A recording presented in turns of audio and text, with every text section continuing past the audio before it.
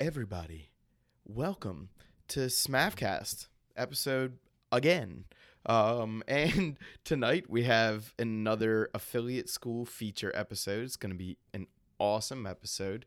We have Kenny Navarro from the Phoenix Saber Academy, and of course the president of the Saber Martial Arts Foundation, Alan Venable, who is, in fact, the founder of the Phoenix Saber Academy and has been Kenny's Sifu, I guess, for a long time, right? I call you Sifu just because I have a ton of respect for you and think it's a good name for you. But Kenny really called you Sifu for real. Is that correct, guys, or am I totally off base here? More or less, yeah. Well, Kenny usually calls me sir. Technically, he called me sir. Okay, well, Right. So Kenny, it's a super big pleasure to have you on the show. I just told you that. So tell us a little bit about you, man. Like, I know about you. Alan knows about you. Tell anyone who doesn't. So I actually started. I'm actually a teacher at the same place where I found Alan. Was like 2013, so about 8 years, about so. And I had a martial arts experience back when I was like 12 years old, Taekwondo. So I was a Taekwondo, of course, and I did some other things too. And around 2013, went back to martial arts, and that's why I first found the same place where I work right now.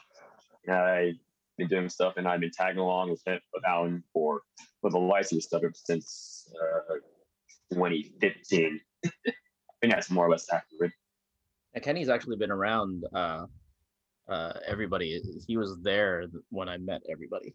So all of That's right. Penguins and the San Diego Sabres, when we first started hanging out, that was Kenny was there. Right. Yep.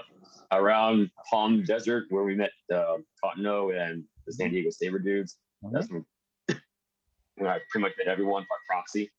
Well, I was going to say, Kenny, we kind of met by proxy as well. I had spoken to Alan a little bit through Messenger because of his feature on the San Diego Sabres podcast. You know, I kind of knew of you, but didn't know you. And then you showed up to the IGC tournament in 2018 and fought in that in your full Darth Maul getup. That's right. Epic. That's right. Epic. When I say full Darth Maul getup, Kenny does a lot of cosplay, really into cosplay. I'm sure we'll get into that over the course of the episode.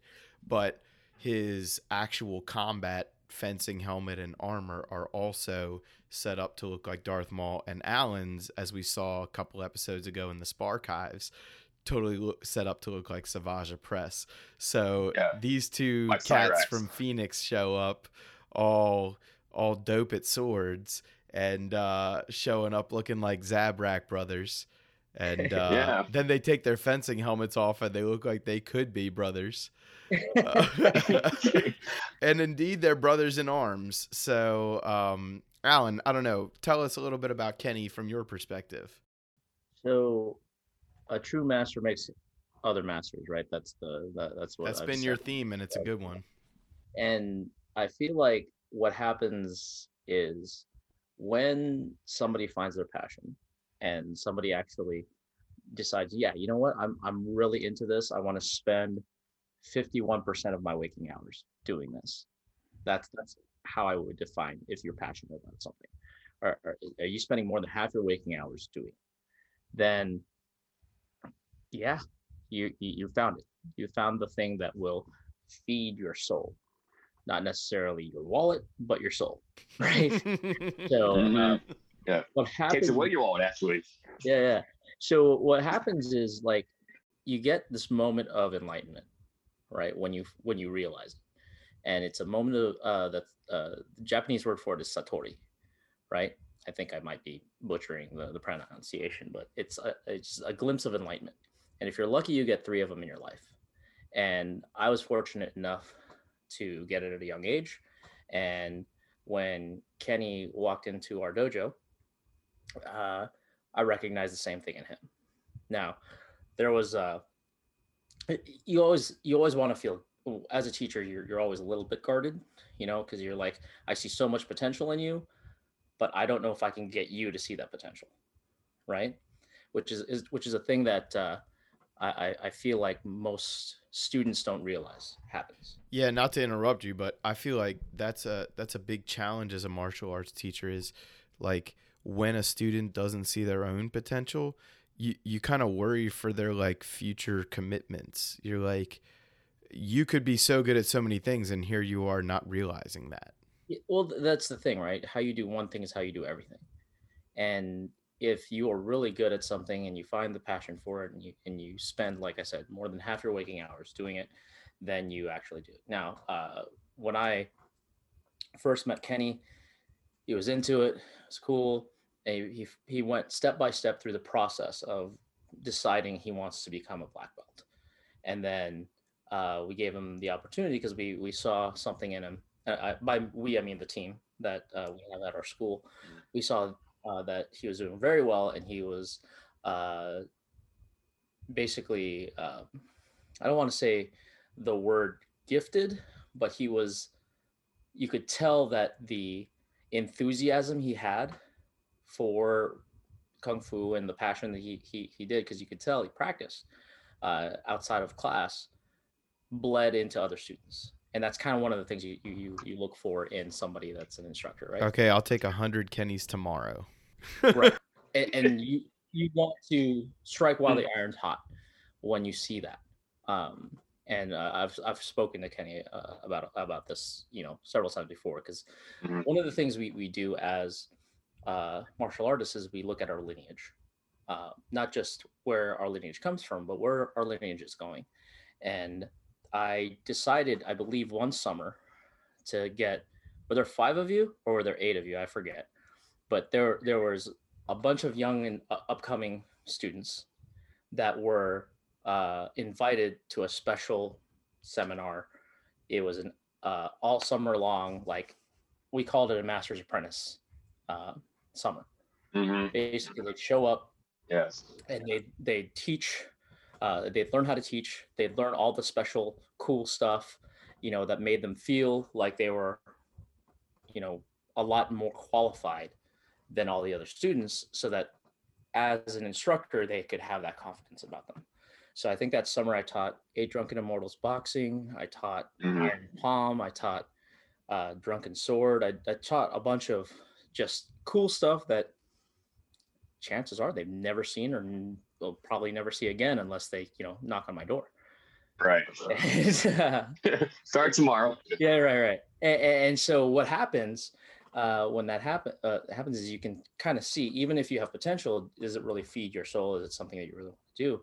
And these kids did it, and they went through the process. I even got them special shirts for it. And then one by one,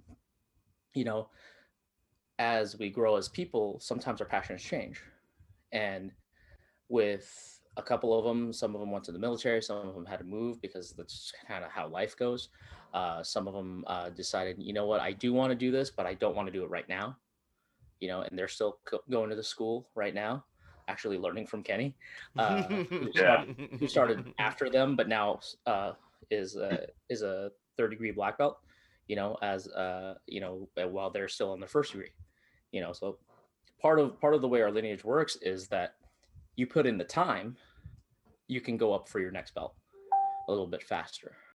If you are teaching, if you are living the teachings, right? If you're teaching 3 to 5 classes a day, then we cut your time in half, right? Because you've been doing it 3 to 5 times more than everybody else has done it, right? And you've been explaining it 3 to 5 times more than everybody else has done it.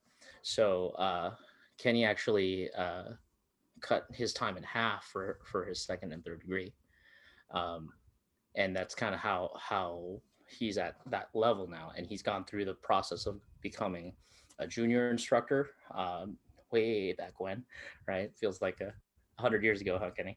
Right. Before facial hair, yeah. And then is that your meter? I like that meter. Yeah. Before facial hair, yeah. Yeah, he became an assistant instructor after a while, and then right now you are a certified instructor working to become a head instructor, right? And part of the way our lineage, and this is just the way our lineage goes, is that you have to hit certain metrics, right? You have to be able to not just teach, but can you have a student body? There's a difference, right? Mm-hmm. Yeah. Anybody can like have a weekend seminar and never see anybody again. The word is instruct that I like to use. Anybody can Yes. Anybody can be an instructor in air quotes. Yeah. So Mhm. it's a thing where if we look at it and actually see what it is that a Sifu or a certified instructor in this case does, and it's basically make black belts. And Kenny has gotten to that point where he's been on the journey with people to their Mhm. first degree black belt and a couple of second degree black belts now. And so he's getting to the point where it's perpetuating the lineage, right? So when I see somebody like that's doing that, the hardest thing to do is stop doing what you're doing and step away.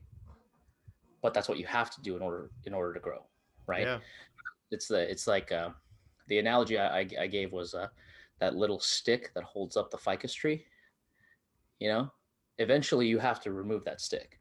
You know, Yeah. it has to grow this particular way, Mhm. but once it outgrows the stick, then what are you doing? That's a really cool like metaphor for any discipline and for all types of teachers, because it is tough. It is tough to see your students go past. It's tough. You don't want to be like arrogant. You don't want to be self-centered, but like it's tough to see your students go past you. Right, and that's the thing is, But you want to see them go past you. some teachers don't have the capacity to do that. I happen to be in a place where I could step away. Now, if it was my sole income and I bought the building and it was my money and my name on everything, then I probably wouldn't have been able to just step away and say, Kenny, run the school. You know? Yeah, but you probably could have Right. trusted him to run the classes while you run the school. Exactly. And that's Mhm. the thing is, and I mean, Kenny, you can interject at any time here. Let me just say, Kenny, that was a hell of an intro from Alan, and I really believe every word he's ever said about you, not just like just now, not because you're on the camera, but any word Alan has ever said about you, I 100% believe, because that's been my experience. Meaning, I've met you 2 or 3 times now, and Yeah, right. plus just like chatting and stuff, through Facebook and what have you.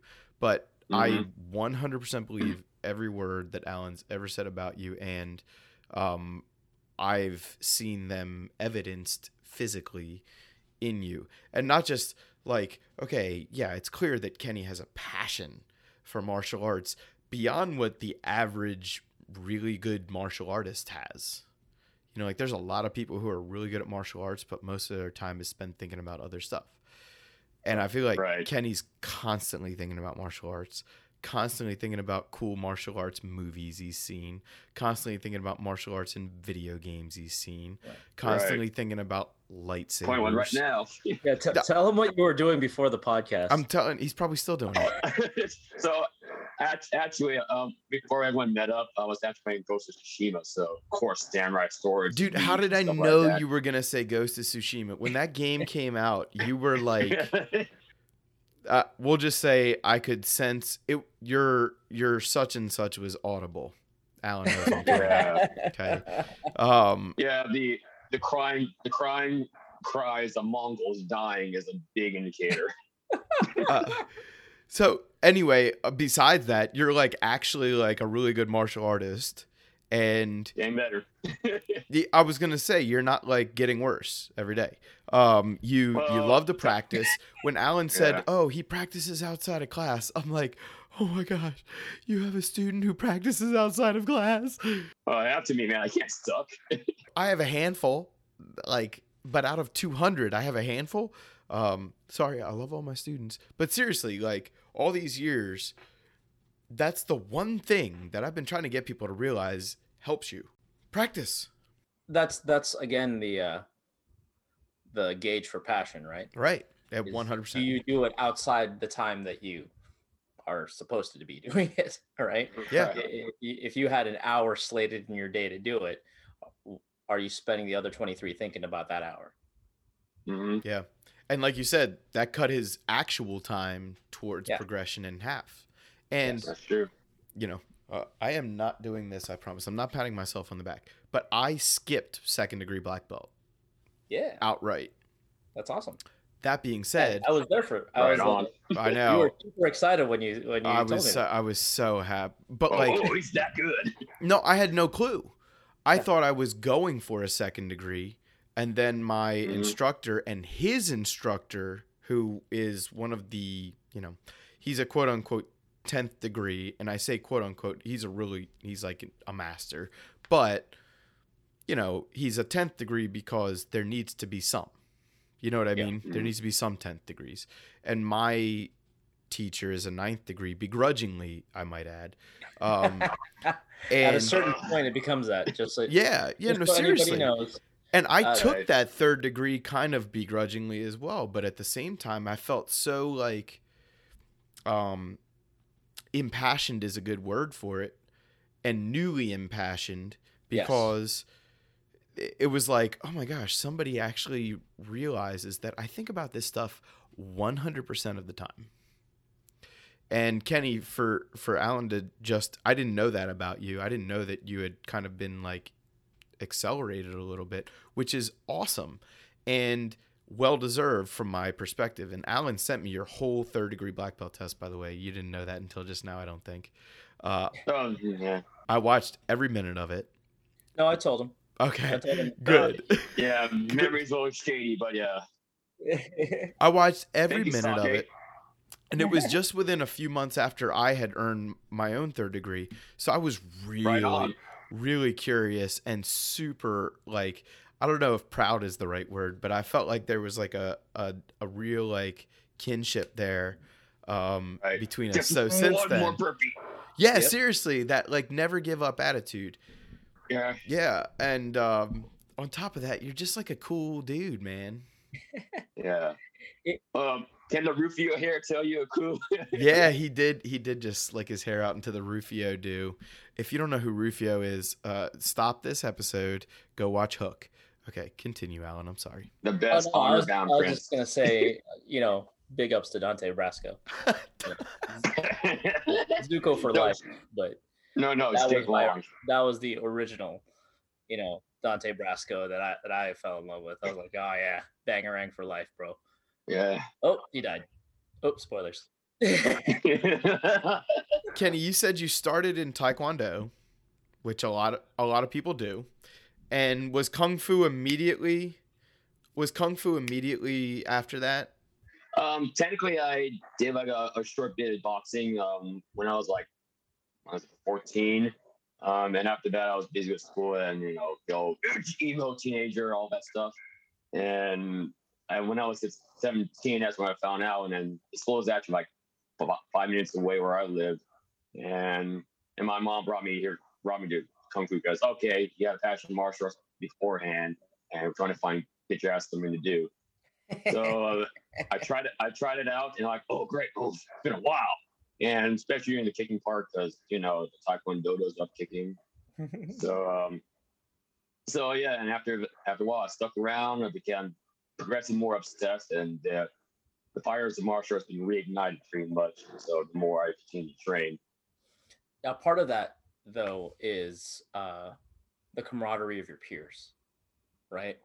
Like I wouldn't be here if I wasn't with that first instructor class I was with, and Kenny actually went up with a small instructor class as well.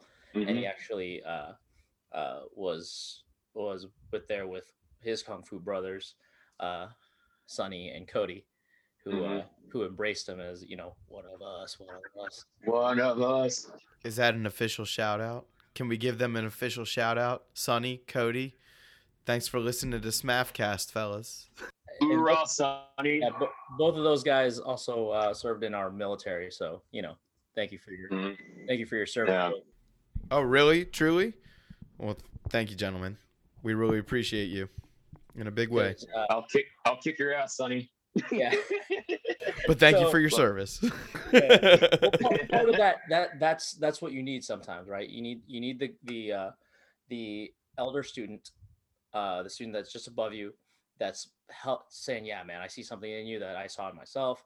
Let's spar, or let's practice this, or we'll do this. And then, on the other side, was it for your first degree, or was it Cody's first degree? I challenged Kenny and Cody to choreograph a duel. It was my first degree. It was his first degree black belt. They choreographed a lightsaber duel, and so that was part of their black belt test. Shut up. Seriously? Mhm. Yeah. So for I earned my first black belt in 1997, but I earned my first degree, like a shodan, a true shodan, in 2014. And guess what I did? Lightsaber kata. There you go. What are you, nerd? Kenny, we're like bros, bro. To be fair, they did break a blade during that time. Shut Yeah, up. I love you guys so Yes. much. It was actually, I had the Darth Maul saber, and one of the ends was a little loose, and I think just one hit, that end flew to almost one of our master teachers, Master Campbell at the time. And luckily, dodged just in time, and everyone me and Cody just kept on going to choreography, and like, okay, that happened. And we That's just what you kept do. on going. Show must go on. Yep. Was wushu, like, Alan, would you call what you taught there wushu in a general sense, or would you use a different term? Okay, so if we're going into the Chinese translation of wushu, wushu means martial art, right? But wu is combat. It's fighting. It's action, right? Wu. So it literally does mean martial arts. Yeah, and then shu is art, right? Kenny's doing so when martial you watch arts a over martial here. arts movie, it's called a I have to wuxia, move. right? It's wuxia for martial movie, right? Oh, I had never heard that term. Yeah, it's wuxia. And the wujin is the 5 elements. There's a whole bunch of things, right? But when we talk about kung fu, it says kung fu on over my our dojo door, because we're not just teaching the martial part, right? We're not just teaching the art part. Kung fu, if you look at the kanji, right? The kung or gong, depending on which part of China you're from, is a guy pushing a plow. It's the symbol for strength, right? That's that first part. The second part is a tree sprouting from the ground. So the result of that strength or that work. So when we look at kung fu, kung really means work, right? Oh, And then fu is Mhm. actually generally speaking time or the result of time, right? So work over time equals skill. right. When we say kung fu, it's great skill. So you can have great skill in cooking. If you Right. put the time, effort, and energy into learning how to cook, eventually you have a great skill in cooking.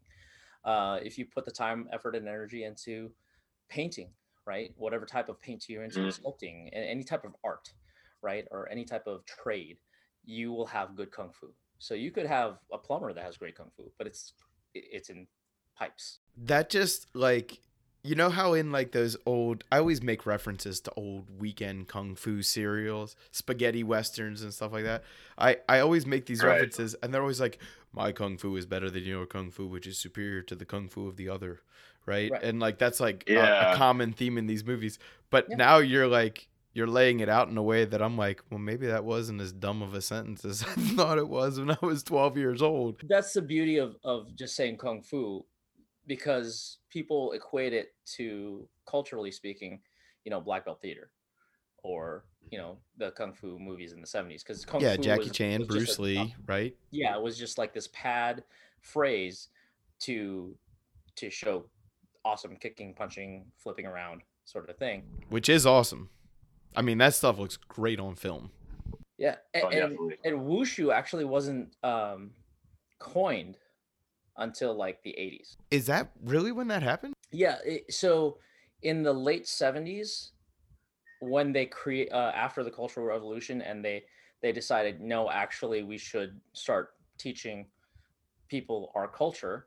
They actually went around with a documentary crew and went to different districts in China. And I don't know if Kenny, if you have any of these, but I have a ton of these videos.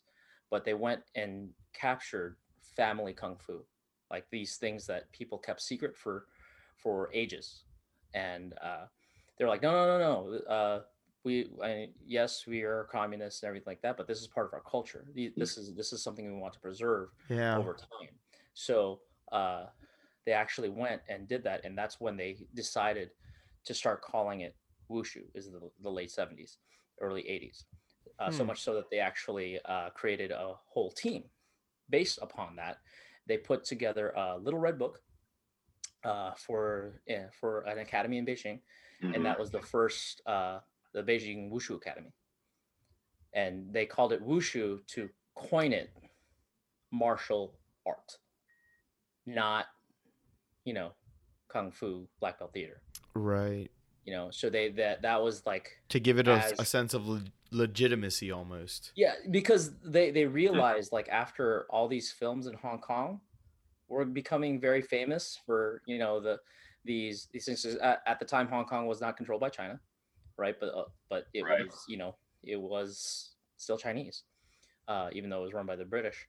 But they realized that no, we have to claim that. So like China, the huge country, decided no, that's ours. We're going to call it, it's going to be Chinese. It's going to be a part of our culture. That's ours. Right. So that's basically why that all happened. And wushu. So I don't know if you know this, Kenny, but Grandmaster Jinhong was one of the first drafted into that team. Oh, so one of our lineage is actually Grandmaster Jinhong Lee, who lives in Phoenix, and he runs the World Martial Arts Academy. He actually was part of that first wushu team. The other person that he bunked with was Jet Li. So Jet Li's eldest kung fu brother is one of our teachers. For listeners, can you spell that gentleman's name? Sure. Jin Hong. Jinheng. Jinhong. Li. Li. I have heard of this gentleman before. Yes. He has a dope rope dart performance. He presented the Beijing Wushu team presented on the White House lawn. Shut up. And he was one of them. So this is the lineage that you guys are having the privilege of listening to right now. Okay. It's a big deal. Kenny, as a black belt or black sash or whatever the correct terminology is for people who are curious. Yeah, black belt's good. Black belt. I was going to say Alan always says black belt, so I figured that was fine. It's easier to correlate. Well, I'm working at a MMA / kung fu school now, and the kung fu teacher calls it a black belt as well. So that's good for people to hear too. But anyway, when you hear all this like historical stuff, and I see you over here nodding your head, other people can't see that, but you're nodding your head and you're saying yes and whatever. Yes. Is that part of earning a black belt for you? Is learning some of the history and the sociology almost of your particular martial arts? Oh, definitely. Every time I get the chance to learn, there's a feeling like, okay, I'm learning something that's been passed around for probably centuries or definitely generations. And again, of course, these variations, details change, but there's a sense of, oh wow, there's a special thing. I'm learning something that no one else, not the common person, would ever know. And I was also that person, or that special version, what have you, because I've been taught things many different ways because I'm the people. But yeah, there's a sense of, okay, I'm preserving this lineage. So it's bigger than me, and it feels even more better if I can pass it on to, let's say, another student that I'm currently myself teaching. You just jumped right ahead of me, and I'm happy you did. That's what the next thing I was going to ask you is how much of... I can read your mind. Yeah. You can't... We're brothers. We're clearly discovering this. How much of what you do in class to class do you do you sort of sift some of this information for people? Because I imagine like the average beginner doesn't care that much, but the average advanced student has to almost be taught to care about this stuff. In a way, yes. And again, sometimes for me personally, I sometimes do a little bit, okay, this comes from this too, let's say even the basics, but that's more so me. I do a little more explanations involved. My teaching style is more just doing, but I do explain, okay, this came from this to particularly more like our black belt / red belts below the black belts. Okay, this came from this, or the reason for this, what have you. I'm curious why like Kung Fu stuck with you, because you did other martial arts, you know. So what was it about Kung Fu then that you were like, well, this is going to be my Kung Fu? So to use Alan's kind of definition. There's various reasons. One reason is because I want to have a commitment. Oh, I started something, and it's something that I really enjoy. And it could be any martial art at that point, but at that time when I was going back to martial arts, Kung Fu, I said, okay, I want to finish something. And first we black belt. Even though at the time I was like, oh, I just want to get doing an activity again. And more progress, I began to enjoy Kung Fu for, there's so much to learn, like different variations. Like, of course, I got my first degree on Hung Gar, or we call it 5-angle fist.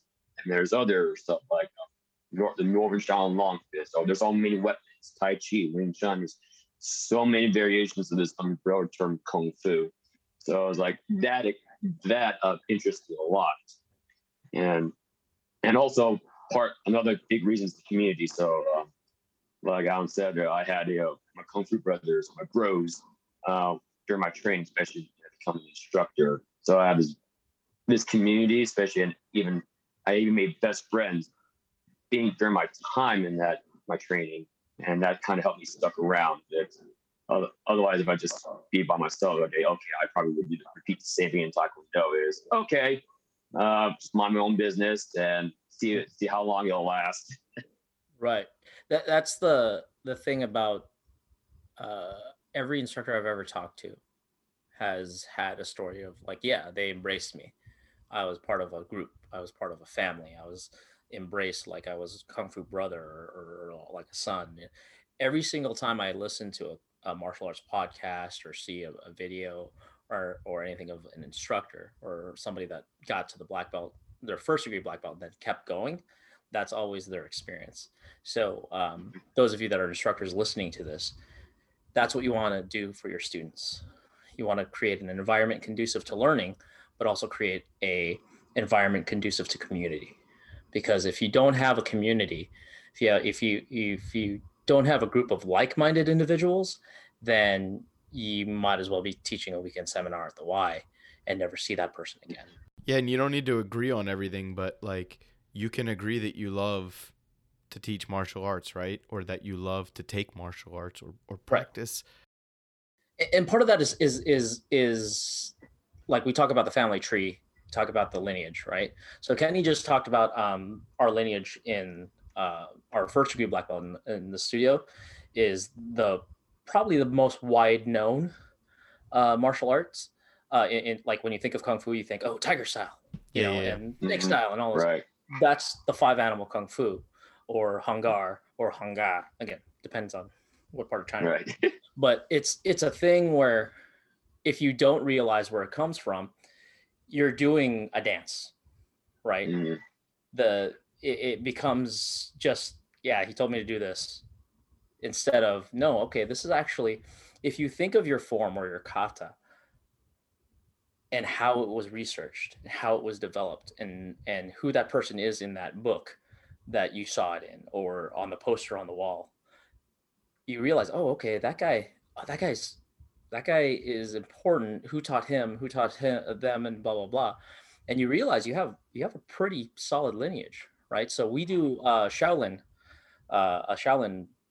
version of 5-animal fist, and if you look at Hung Gar forms, you'll see like this is the core form. We might tweak a little bit here and there, but this is the core form, and it comes from like the guy on our wall is Lam Sai Wing, who is known as the Magnificent Butcher. Hold on. Is that an episode title? Is that an episode title in the making? Kenny, you might get to be the magnificent butcher. Continue, Alan. I'm sorry. No, it's fine. What? Because Lam Sai Wing was not supposed to learn kung fu, right? So if we go in the Wayback Machine, right? Who learns kung fu? Royalty and the military, right? Happy oldest sons. Those are the only people that would learn kung fu. Oh, and maybe a monk, because they don't deal with society. Mm-hmm. But Right. the thing about it is that if you're just a potter, or in Lam Sai Wing's case, a butcher or anything, you wouldn't spend your life, you wouldn't have time. There was no strip mall dojo to go to, Right. right? You'd work from sunup to sundown to try to just survive. Try to put food on the table at the end of the day, right? And then you do it again the next day, and the next day, and the next day. So along comes the West to kick us in the butt, right? Right. And big opioid crisis, in China during this time, which you'll see tons of movies on because of a young gentleman called Wong Fei Hung. Wong Fei Hung. Okay, another name I've heard before. Yep, because there's about 360 movies about him. Yeah. Right? Really? Played by many actors, some of which Jackie Chan plays Jet Li. plays him in The Drunken Master. Jet Oh Li yeah, I've plays seen him that movie 100 times. Jet Li plays him in the Once Upon a Time in China series. Sammo Hung plays him in Around the World in 80 Days, actually. Donnie Yen plays him.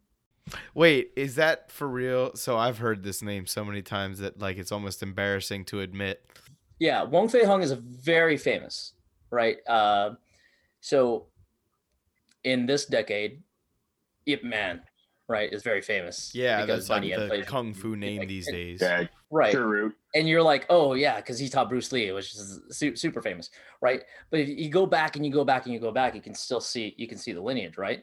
So when you look at it, Lam Sai Wing shouldn't have learned kung fu, but all these people were calling the Chinese the weak men of Asia. So Wong Fei Hung was like, well, screw that. We're not gonna deal with that. We're gonna make everybody strong. We're gonna teach everybody kung fu. So Wong Fei Hung, he organized the Boxer Rebellion. So the Boxers were basically just anybody that would take a class, any Chinese that was proud to be Chinese and to fight off the Western influence. And so Lam Sai Wing was taught by Wong Fei Hung, who was taught by his dad, Wong Kei Yin, which you'll see in Iron Monkey, because Donnie Yen plays Wong Fei Hung's dad in Iron Monkey. That's for you, Courtney.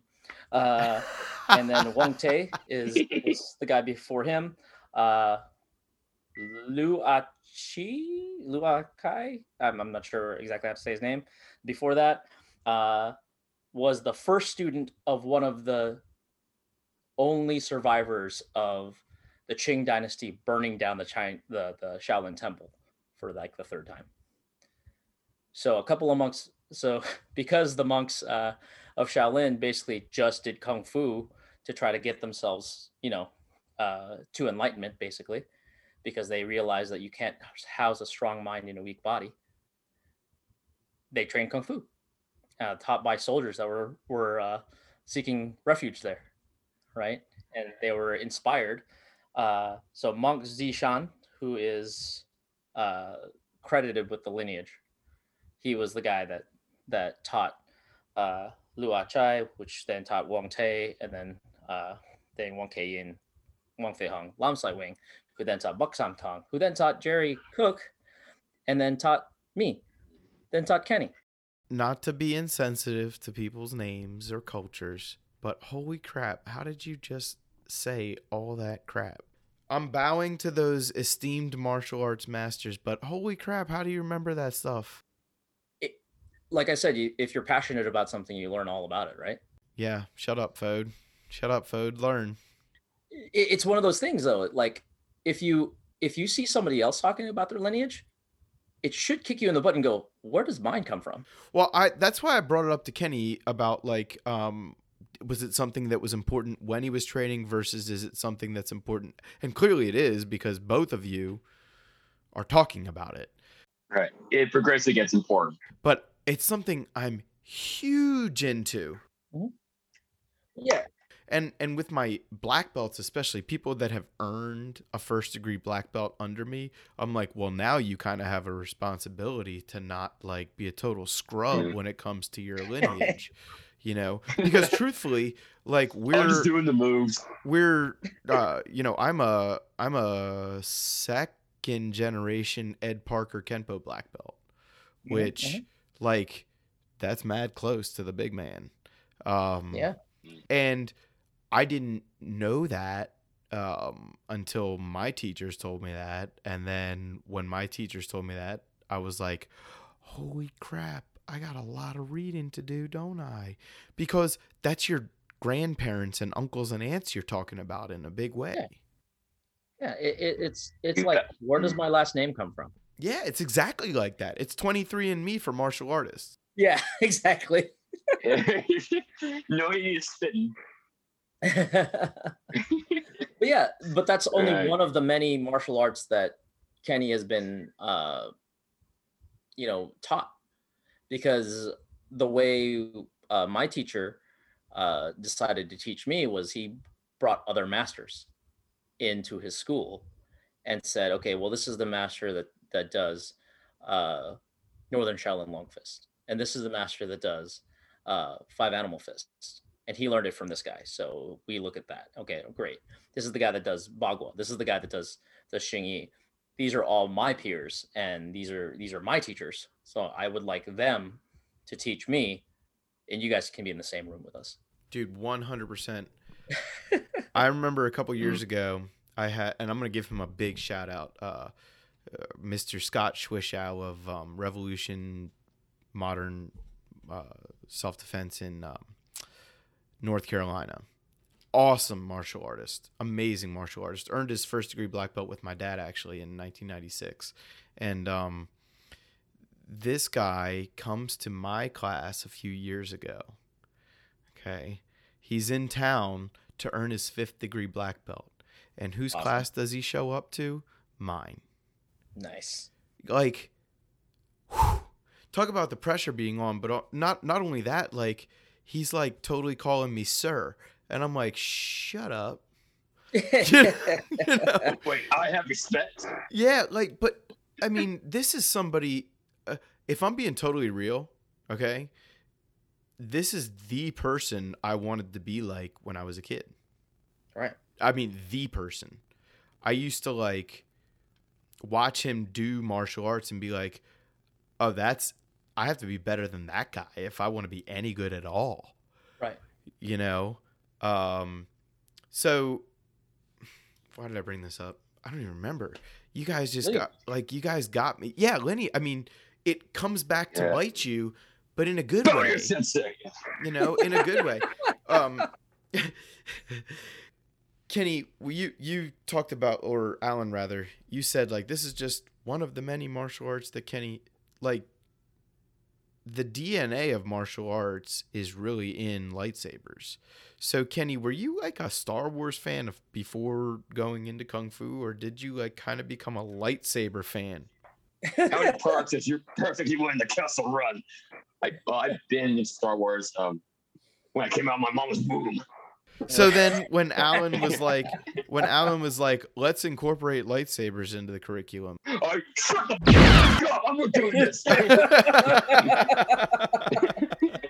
Oh, yeah, it's at the time, it was very great because that was during the time when Force Awakens was about to be released. That's when Alan started to incorporate the whole lightsaber class.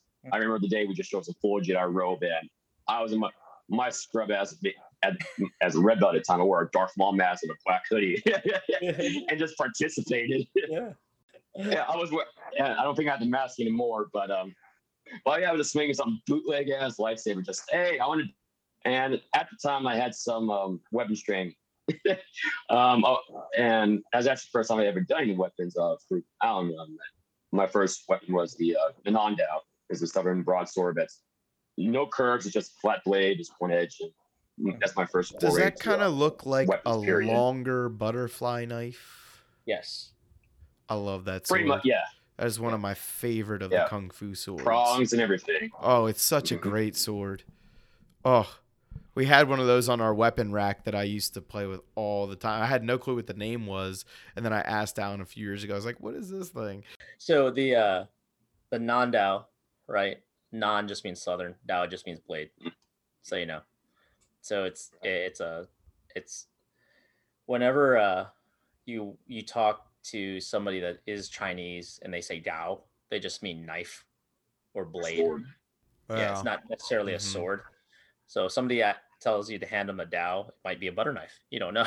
Yeah. You know, but it's mainly the idea of the Nandao is to embrace the southern style, which is the kind of Hungar idea.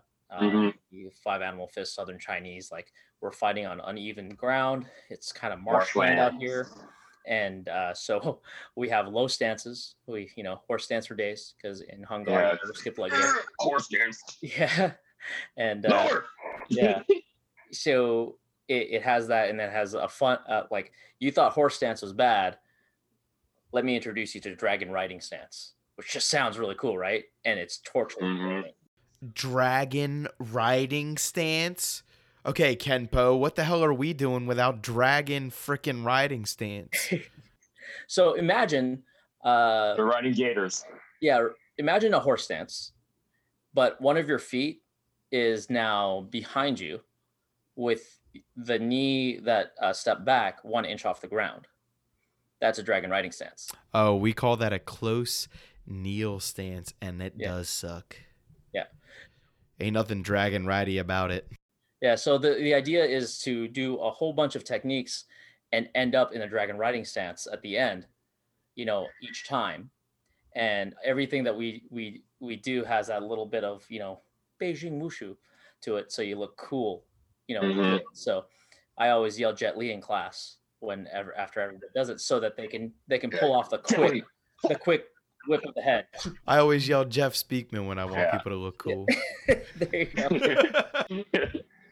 But yeah, that's the thing, is there's a difference between like practicality, right? Because if you have this weapon on your wall or your weapons rack in your home, it's just gonna be like, yeah, check it out. It's you're never gonna use it indoors. It's gonna be an outdoor thing, right? Unless you're in a dojo, then you can do it indoors, right? But it's it just sweeps around and takes out everybody around you, and then there's also a way to flip it in your arms and actually fight with it in reverse grip, so you can fight in close quarters. So it's one of those weapons that at the time Kenny actually had to do, because at the time we had weapons were a requirement. So would you call that like a Shicho weapon for you guys? We made it a Karu, I believe. Yeah, if we actually went and do the lightsaber styles with Nandao is actually going to be a Taru, because it has some weird jumping in it, and it has some weird just like level changes, which means that sometimes you're up, sometimes you're down, and it also has groundwork. Does that have to do with if that were a real blade with a live edge, would that have to do with the weight of it? Would it be a heavier blade with a thicker spine? Well, it's a thick blade. It's almost like a butcher knife, like a cleaver. Yeah. So if you imagine what a butcher knife looks like, it's about that wide, but it's a sword. Yeah, 4-ish inches of blade belly. Yes, like it is a broad. It is a broad sword, right? So, and it does have a ridge on one side and a blade on the other, and you are using it close to your body to block. You use your body to actually block with it. So does that make it a slightly bagua? No, although it's still in that. We do have a broadsword. There is another broadsword that's specific to bagua, and it's about 5 feet tall. Okay, this is my education tonight, fellas. Yeah. So, which I taught Kenny before, but I don't think he remembers it. But that sword is vaguely in the park. Yeah. So that sword is actually considered gemso, if you think about it. The way the positioning of the body and the counterattacking happens in that form, it'd be more Gemso. And it'd be more about out counterbalancing the with the blade work. You actually have to not necessarily be stronger than your opponent, but to use the mechanics of your body to become stronger than your opponent. So Kenny, what kind of like weaponry then do you say you specifically like to incorporate into your lightsaber form that's specific to you, or forms melange, if you will, that's specific to you? The spice. For me, and again, well, I don't know, right? For me, I always have a default, and I have a much the katana and the Jian. So pretty much Shicho and Tashi. But then again, I incorporate stuff from, let's say, Tiger Broadsword, Ananda, or stuff that whatever Alan taught me years, or even hodgepodges of tiny bits of water broadsword, or even fencing, or for that matter. But main go-to stuff is the change. Yeah, it would be pretty much Chicho Makashi. But then again, I try to mix it up and see what works and what not works, and incorporate some of my repertoire. But I would say those are my default styles. Yeah, I've seen Kenny fight in a lot of tournaments, and I think a few episodes ago, we talked about. No, it wasn't on this show. I was watching Alan's wife and myself doing the commentary for the May the 4th tournament. We talked about Kenny and how he, like, the two of you, between Alan and Kenny, just like the culture of, I'm going to try whatever I feel like trying, and I don't care if it works or not. See how this goes. Literally, the first time that I saw Kenny fight at IGC, Beat and I are looking at each other like, this guy just wants to try cool stuff, doesn't he? And sure enough, that's exactly what it was. Fun to watch. And then we're watching you at the Rise of Phoenix tournament. We're like, oh, there's Kenny doing cool stuff again. What's up with that all the time? But we already know that, like, Alan just likes to mess around and try whatever he feels like trying whenever he feels like trying. It doesn't care who cares. He doesn't try so hard. Well, but then, like, wins first place. But Kenny, like, he got him so far. What other, like, martial arts styles or weapons from other martial arts outside of the Chinese sort of scope have you said katana, but like what else have you kind of like decided fits with you?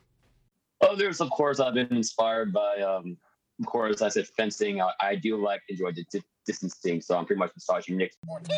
But yeah, fencing is pretty useful, and I like to incorporate that. And you can tell by the motion of that. Shut up, Nick. Shut up. I love you, man. I love you. Yeah, we actually do. Like, I taught Kenny a lot of different sword forms, and basically, even Hema. yeah, I actually taught him a little Hema too. So there is a Hema dudes are tar. There's a lot in Kenny's, I guess, repertoire, a lot of which you probably haven't seen yet. So it's one of those things that happens as you fight more. And I mean, we're not spoiled for choice, but sometimes you get to the point where you're just like, this is working, so why would I change? Well, right? And that's kind of where it becomes a lightsaber form versus just a mix of different weapon forms. Right. You know, like, oh, I'm doing katana style, or I'm doing rapier style, or well, then it just becomes Makashi. Right. Or then it just becomes Shicho / Gemso. Right. It's based in principle, right? So that's the beauty of SMA, is it's all based on the principles of stuff that already exists. Right. And I think one of the lessons I tried to impart, and I don't know if it's stuck yet, but one of the lessons I've tried to impart to Kenny is like, hey, listen, it's a lightsaber, so relax. You know, it's not necessarily right. This isn't a fight for your life. And if you are fighting for your life, why are you holding a lightsaber and not a handgun? Right. You know? Or you're fighting with expensive flashlights. Right. People get real kind of like, oh my gosh, I'm going to a lightsaber tournament. I hope I win first place. Yeah, definitely. I want to win. They did the Piccolo hype scene. Yes, I can do it. Yes, I can win. Yes. Oh! What do you get if you win a lightsaber tournament? Like maybe a free lightsaber? Like, what do you get? A belt? By the way, that belt costs $10 to make. You can find it Etsy. Not to disparage trophy makers everywhere, but that belt costs $10 to make. And like, what do you care so much for? And I'm not saying that to be like, oh, Kenny doesn't care about when he goes. No, like the dude cares about like the martial artist he presents himself as when he enters that lightsaber tournament. Right. It's not about whether he wins the match or not. And Kenny, I'm saying, hey, I'm talking about you. You can tell me if I'm wrong or not. But it's not about whether or not you win or lose. It's about, did I exhibit myself as a martial artist today and have fun? Like Alan said, it's a lightsaber. Yeah, you're pretty spot on. And there's times at the moment, but before and then after the fighting, like, oh, wait a minute, I just had fun. Yeah. Even though I kind of zoned down into competitive mode, but in the end of the day, yeah, I need to humble myself because it's a learning experience. And hey, if I win, I win. I get to learn either way. Yeah, dope, right? Go home and enjoy it. We were really just talking about bragging rights at the end of the day. Yeah, that's exactly it. And it's not even like you're the better fighter, right? You just exhibited your fighting skills to gain more points than the other guy faster. That's it. Yeah, that's a good thing. Well, yeah. I'm not here to diminish that. And it's a sport, right? Yeah. So that we have control, we have safety first and foremost, and then we have control of ourselves and our blades, and we're going to an agreed upon social contract. When we go to a tournament. Now, different tournaments and different schools have different rules and different ways of exhibiting that social contract, some of which we like, but that's why we have, the principles of SMAF and the safety rules set out, so that when we go to participate, we're not going home with a head that's split open or a caved in fencing mask or, welts all over our body because of the blades they're using, or for some reason they allowed spikes and stuff on their hilts, whatever it might be. It like opens up people to feel like they can be that person who wants to try stuff because they're not worried about getting hurt. Right. Well, that's I'm gonna point out to those of you that want to watch Kenny fight in the Rise of Phoenix tournament. It is on our Sparchives. Yes, it is. One of the things that I tried to do in that was just to make it so that it was fun to show up at the tournament. So even if we had some karaoke, even if it was your very first tournament, I want you to talk about it. I want you to say that was a fun experience. I lost every match, but it was so fun, And the reason being is that if you go to any regional event, right, even if it's just your city, right, if you spent time, effort, and energy, if you created Kung Fu to show up to somebody's event, if you only have disparaging remarks about it, if you had a bad experience there, then it was not a successful event. Right? If there were things that you had questions about, it was not a successful event. So I've watched and I've participated in a lot of different tournaments and things like that. And there's a lot of stuff that I kept and went, yes, that part was good. But a lot of it, like 80% of the stuff that I experienced, I was just like, toss that out the window. Because like when you watch Kenny fight in that tournament, and I don't know if this is throwing you under the bus or not, Kenny, he's having a great time. And because he's having a great time, and because he's trying different things, he actually you got to like the quarterfinals, right, or semifinals in that tournament. It was one of your better showings. Yeah, 4th place, I think. Yeah. Yeah, which was Yeah. to me as a teacher going, yeah, I trained that guy. Wow, that was kind of cool. And your name is on the tournament. That was Alan's baby, that tournament. So here you are presenting the show. Yeah. Right.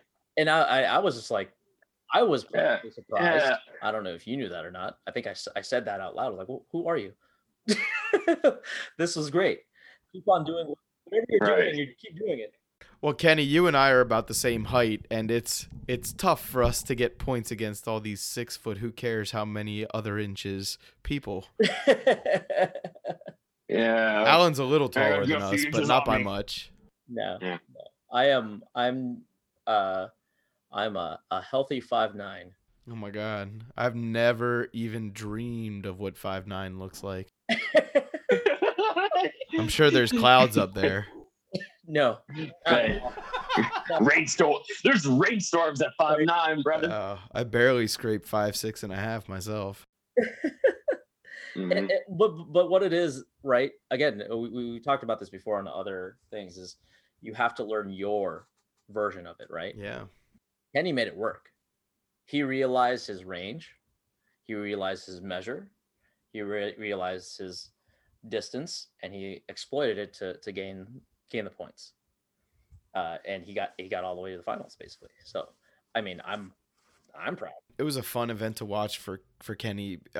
Bede and Yeah. I always talk about Bede. He's my best friend, and Yeah.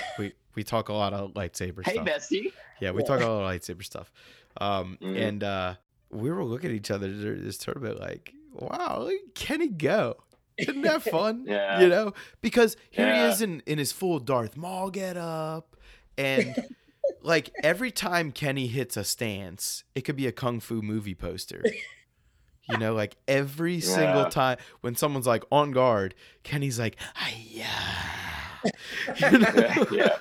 I'm a walking Kung Fu meme. Dude, you're like the Asian Ray Park.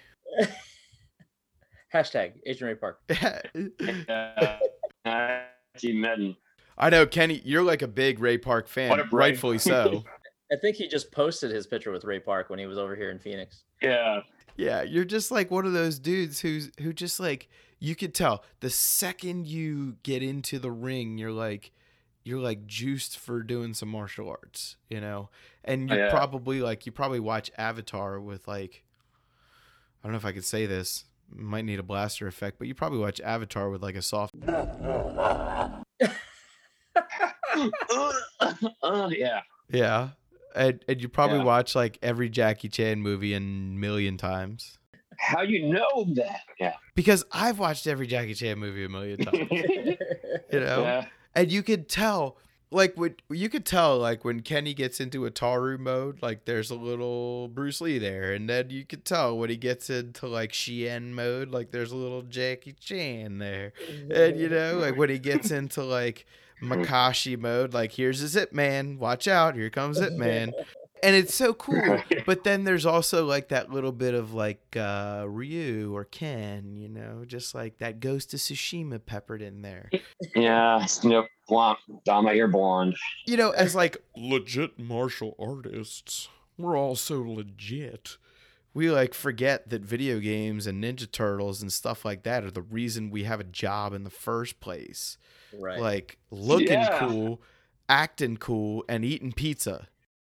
Do you like to kind of switch forms up a lot, or do you have a couple forms that you like to really like zero in on? For the most part, when I'm doing any sparring matches, and less so in actual tournaments, but I still do it every now and then. I do switch it up. I told you my main go-to is about after that is Shicho Makashi, just kendo and because it works. Fencing and all that fun stuff. But yeah, I incorporate again. I see what works, and okay, I want to try it. I'll see if it works for me for this opponent. So I get inspired for, let's say, the stick fighting. And I got to represent my people stuff. martial arts and practice it. So a lot of the stuff that Kenny knows, right? And I've taught him a lot of drills, different drills and stuff from other martial arts. So like I taught him a little bit of Eskrima, a little bit of Kali, a little bit of, Fiore, a little bit of a little bit a little bit of here and there, just as a way to realize the body, right? Yeah. So we all are, generally speaking, as a human being, a torso, a head, a couple of limbs, right? And the elbow only bends a couple of different ways, right? So if we realize that, then maybe this one technique is called this stance in one form, but in another part of the world, they figured out the same exact stance, but it's with a different weapon. So this brings up an interesting topic, in my opinion, which is, and both of you guys will probably have something to say about this, which is, so why do you stick with any one martial art anyway if you're always kind of looking for that MMA? Kenny, that's you, man. That's a question for every single person, and that's a personal question. What is your answer to that? So repeat that, please. Basically, what you guys are saying is you've never shied away from mixing other martial arts into the quote-unquote kung fu school. Okay? Right. And what then would make any one person want to stick with any one martial art if it seems like everybody's always looking for mixed martial arts? Does that kind of make sense? Well, yeah. Well, for me personally, I had a good foundation. Well, first of all, I experienced health, and I had a good soft foundation for, let's say, Taekwondo. He's obviously stance or what have you. By the way, if you're looking for an introductory martial art, like I cheekily talk about Taekwondo all the time, but Taekwondo is a great martial art to get a start with. It is distancing and all that. Your reach for your kicks and all that fun jazz. You can find one at just about every corner. That's the other. It's accessible, and easy to pick up. Continue though. What for me, part of it is getting a good teacher. I have the blessing to have Alan be my teacher, and he has a mixed match, ton of martial arts under his belt, and he taught me some things that translate to this in kung fu or maybe it's karate or what have you, or this sort of form. But like you said, there's so many ways to bend an elbow, and I'll use this move if I in a certain situation, but maybe go back to this one. So I don't know. For me personally, given the chance, I would like to learn more martial arts to experience, see how to get a clear experience. Because again, I only have like the Chinese side to as my, and also Taekwondo to under my repertoire, but to fully experience the whole another thing, get into the whole belt system, all that's fun jazz. But there's a lot of usefulness as as martial arts. You got to adapt in some certain ways because that's why we tweak some of the movements, and when we teach our students our kung fu form or even weapons at some points, while still staying true to the movement, to the original form itself. But I don't know. For me, given a chance, I would like to. And again, I'll still do kung fu no matter what. But given a chance, I would want to experience other martial arts. Hey, I did choke people too, so that's fun. That's a cool point to bring up. Like, what's fun, versus what is practical, versus what you already know, versus what you would like to know. There's room for all of that.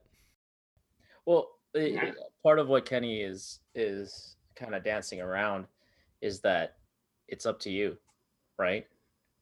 Like, what are you looking for? Like, maybe today I'm looking for kicks. Maybe tomorrow I'm looking for punches. Maybe the next day I'm looking for grappling. Or just fitness the next day. Yeah, or maybe mental fitness. Yeah, maybe I need to stretch more. Maybe I need to go to the park and do Tai Chi. Yeah, maybe I just really got inspired and want to do parkour or high key. right? And a bunch I would of call parkour Yeah. an art that Parkour is a harbors martial on martial. yeah, parkour is a martial art, and if you don't believe me, watch any capoeira Oh and yeah, yeah. and any there's Oh yeah. so Hey much. to grow. Yes, there's so much in just knowing your body, right? And I want to say Bruce Lee is credited with this, but I'm pretty sure he's not the first to say it. But martial arts is the expression of oneself. So my body is a different body type than Kenny's, which is a different body type than Mark's. That's different body type than Katie's. That's a different body type than Nick's. If we all practice the same move, it all be a different application. 100% a different move at that point. Yeah. And so, what is the ultimate martial art? There is none. But there are No ways away. Yeah. There's only martial artists and what they're into that day. My teacher right now is saying like the best martial arts, the one you need right then. And you know what? And a lot of it, and this is Definitely. something that's been said forever by every martial arts teacher ever. If you have to use your martial arts in a combat situation, you've already failed. Yeah, your first job was not to get in that fight. Yeah.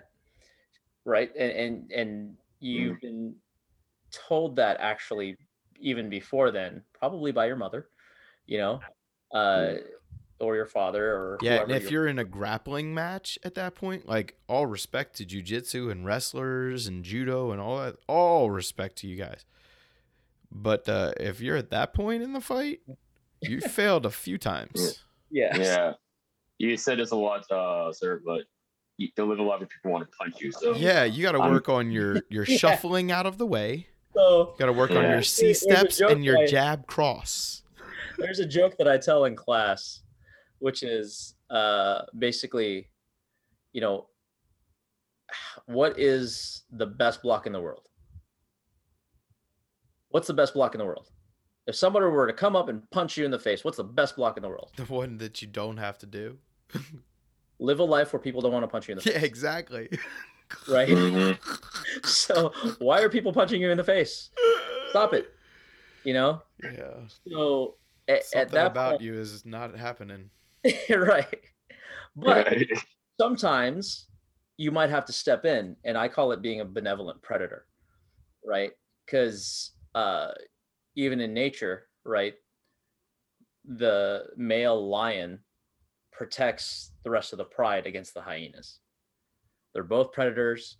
The lionesses actually do most of the work for the lion, but his job is to protect the rest of the pride, right? So when we talk about black belts and we talk about martial artists and we talk about people that embrace the mentality, the martial morality would be actually the best way to put it, is sometimes you might have to throw a punch. Sometimes you might have to throw a kick. Sometimes you might have to just de-escalate the situation by choking somebody out.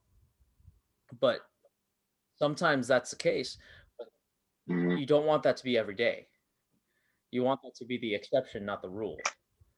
Unfortunately, some of us have jobs where we are in a correctional facility, as the guard, or we're in, law enforcement, where that's just how it has to be. But thankfully, we have people that teach us, like one of my greatest lessons was watching a McMat class. Oh yeah, Marine Corps martial arts program. Yeah. So the McMat program is really cool. Yeah. Because they had to tone down the Marines. It was like mind bending to me, because they were like, "Oh no, we have to teach you how not to kill somebody." Yeah. It's like, no, that guy has information. We'll get up tone to down, the killer. point. We'll get up to the point where you could kill him, but you're not going to. I was like, boom! I had one of my Satori moment. I was like, yes, okay. So it's possible to do like the most, ruthless martial arts, but not take somebody out. There is a way to do it without totally destroying somebody's knee. There is a way to do it without totally just taking them and just snapping their necks. Even though, in class, I show people how to, like, if you just did this, right, you can hand them their head. Isn't that like all weapons, like sport, like especially lightsaber? Like apparently this is the thing that just cuts anything it touches right off. Zip, zip, zip, zip, zip, zip, zip. And explode a billion pieces. Yeah, and here we are like giggling about it. Well, a lot of that is like also the mentality of the weapon that you're teaching, right? So when we talked about Nandao earlier, that was a cleaver. It's meant to cut something in half. 100% looks like one too. Yeah, so it's one hit, one kill, who's next? Whereas a Chinese straight sword is meant to cut tendons so that that person can't fight. And pierce through little tiny divots and holes in armor.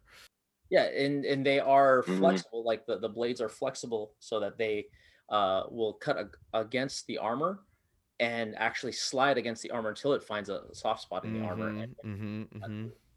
So when we talk about like what lightsaber style do you do, like what kind of weapon am I emulating, right? And who am I fighting against? What kind of weapon am I fighting against?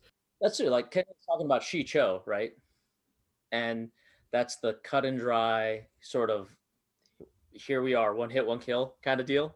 But it's I'm keeping myself safe, keeping myself there, and then going in. But like what we've talked about before, that turns into Soresu, right? If we go very directly too.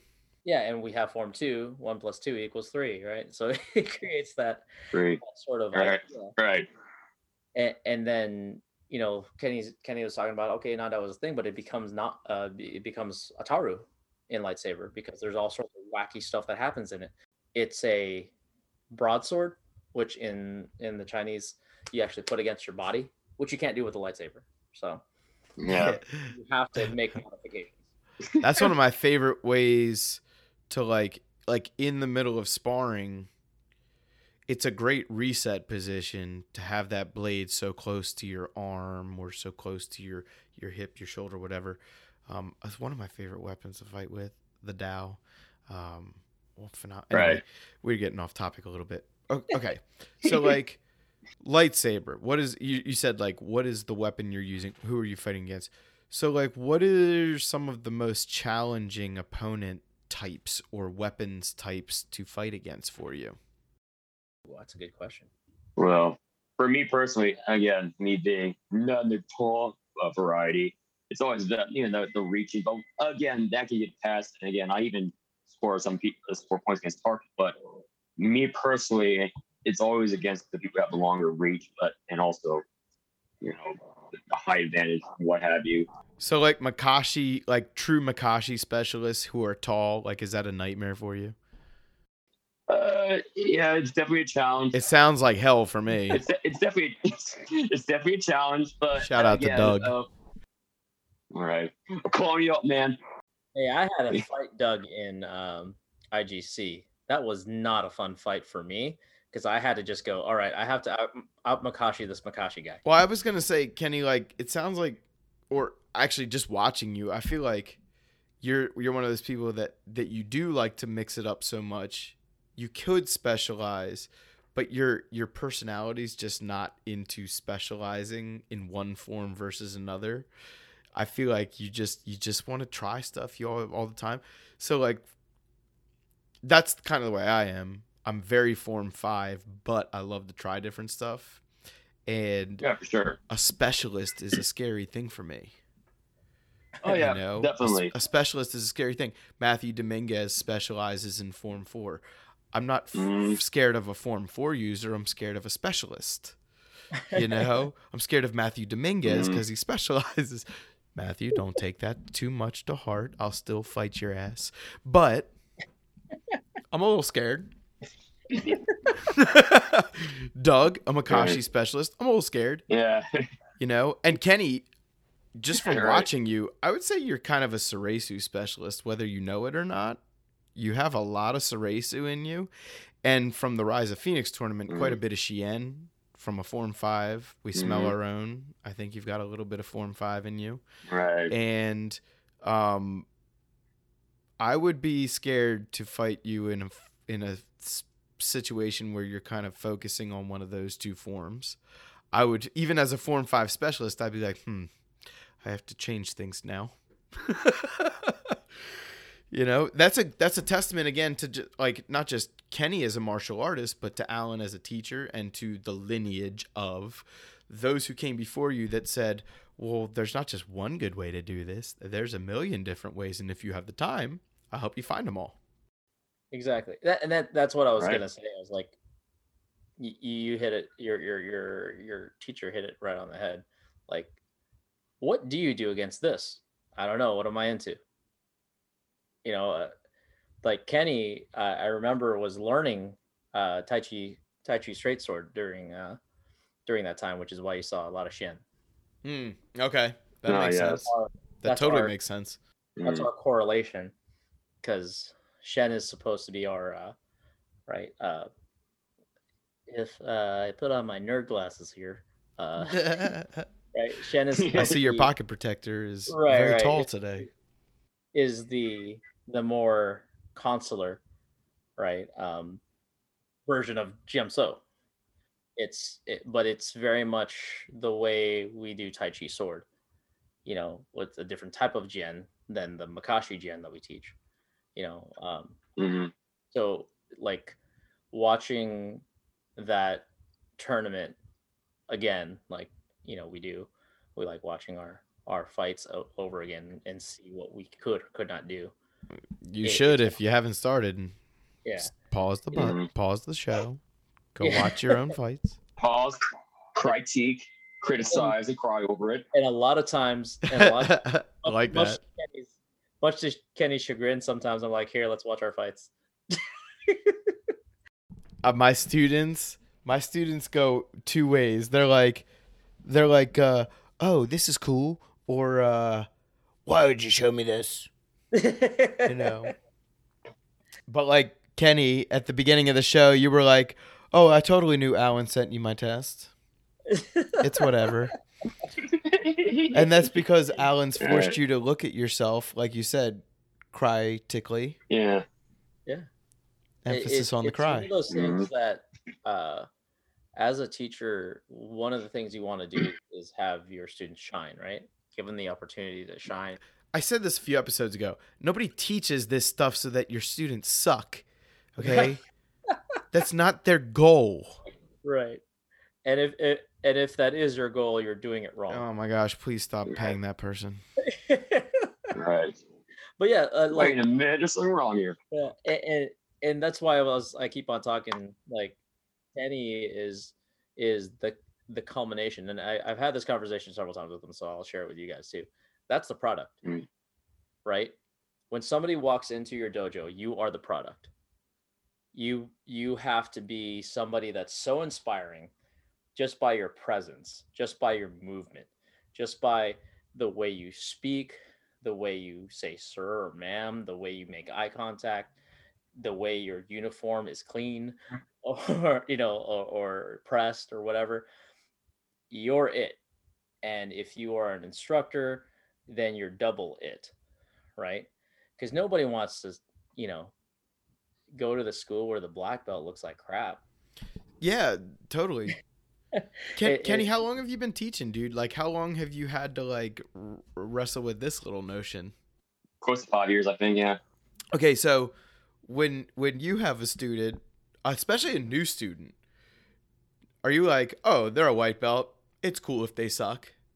So no, it's again, goes to first impressions. It is cool if they suck at the moment. Like, that's not a problem. We can address that. They'll be fine. But do you want them to suck in a month compared to how they were a month before?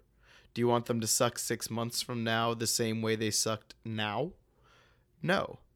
And if you're a white belt, don't be discouraged by this. Truth is, black belts suck too, frequently. The only difference between an instructor, right, or a black belt, let's say, and a white belt is the black belt has failed more times than the white belt has. Yeah. Yeah. I mean, what a good way to say that. Because, like, one of the things we do in our school is when you take your first lesson, you should feel like you've accomplished something by the end of the first lesson, right? Whether it's a reverse punch or arrow fist or, straight punch, whatever you call that same punch that every single martial art does, right? You should have a little bit more understanding of it a half hour ago. Maybe in that first half hour, if you're a kid, right, you hid behind your mom's legs, but by the end of the class, you're yelling key up or yeah or whatever you use for a Ush. Yeah, maybe you're very enthusiastic and you're the kid that shows up, gets to the threshold of the door, bows so hard your forehead hits your knees and bounces right back up, and then by the end of it, to chill a little bit, and now you know how to bow correctly.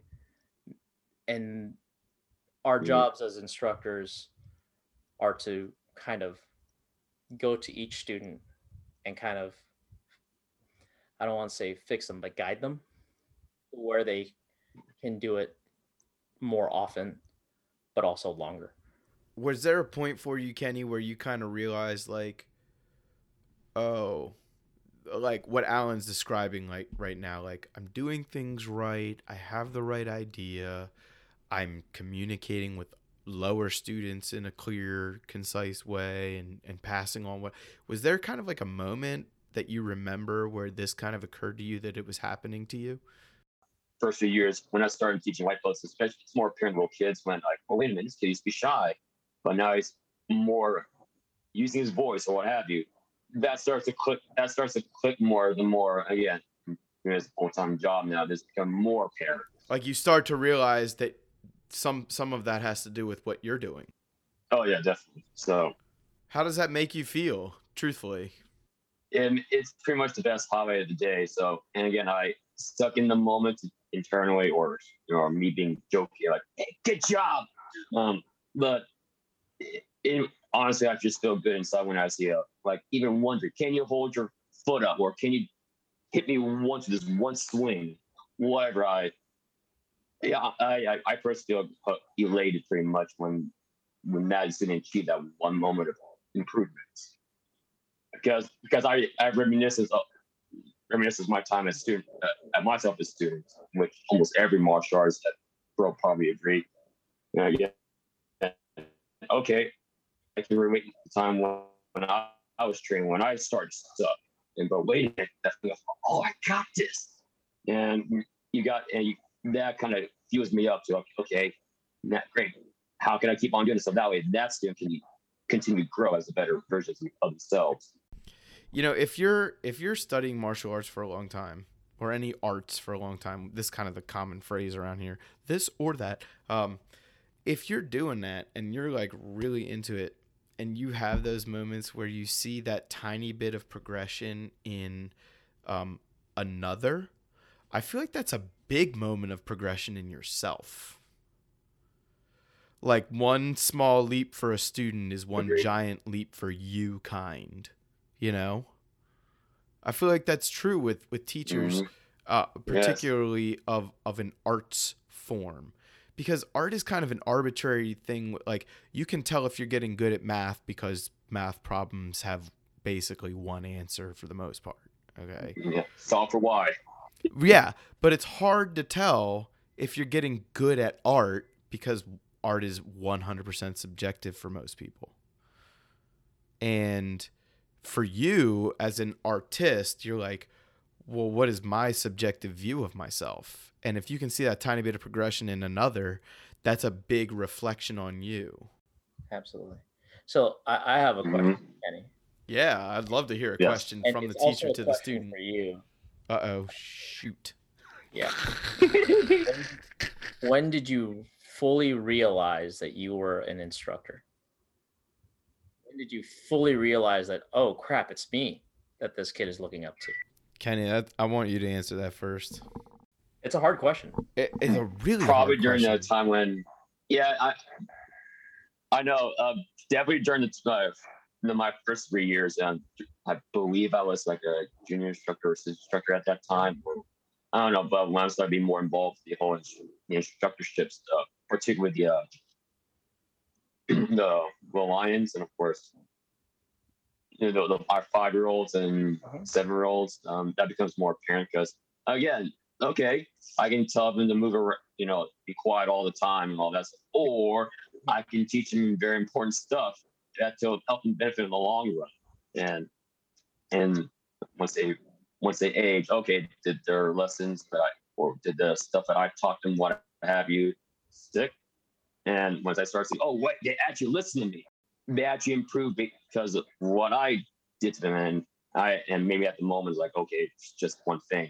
But when I start seeing that, probably when I'm becoming more of a teacher and first three years, I begin to see, okay, this is now a real deal now. That's a really cool answer. I like how you use the young students for that, because if somebody only teaches martial arts or a weapons art like HEMA or something like that, Kendo, well, maybe not Kendo, but probably you're teaching mostly adults or older teenagers.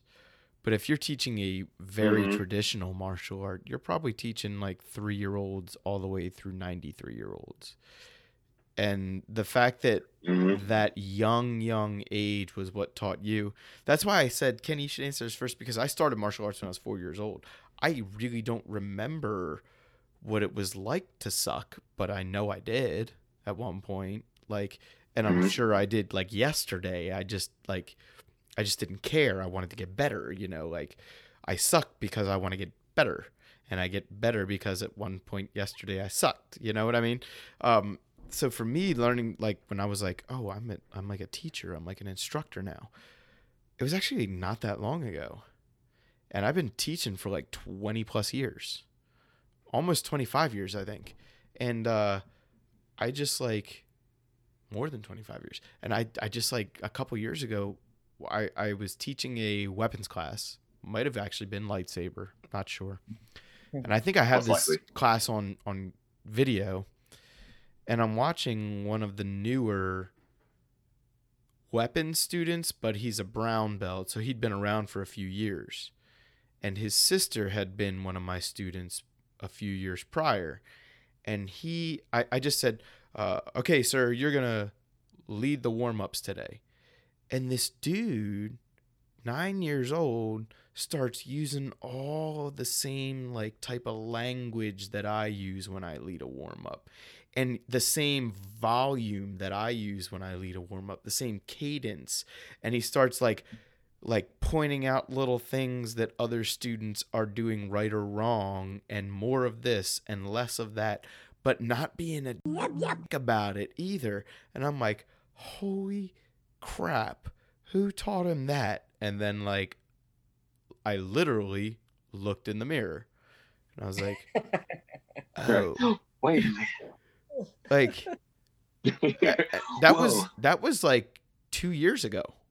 This is my 29th year in the martial art. That was 2 years ago that I figured that out.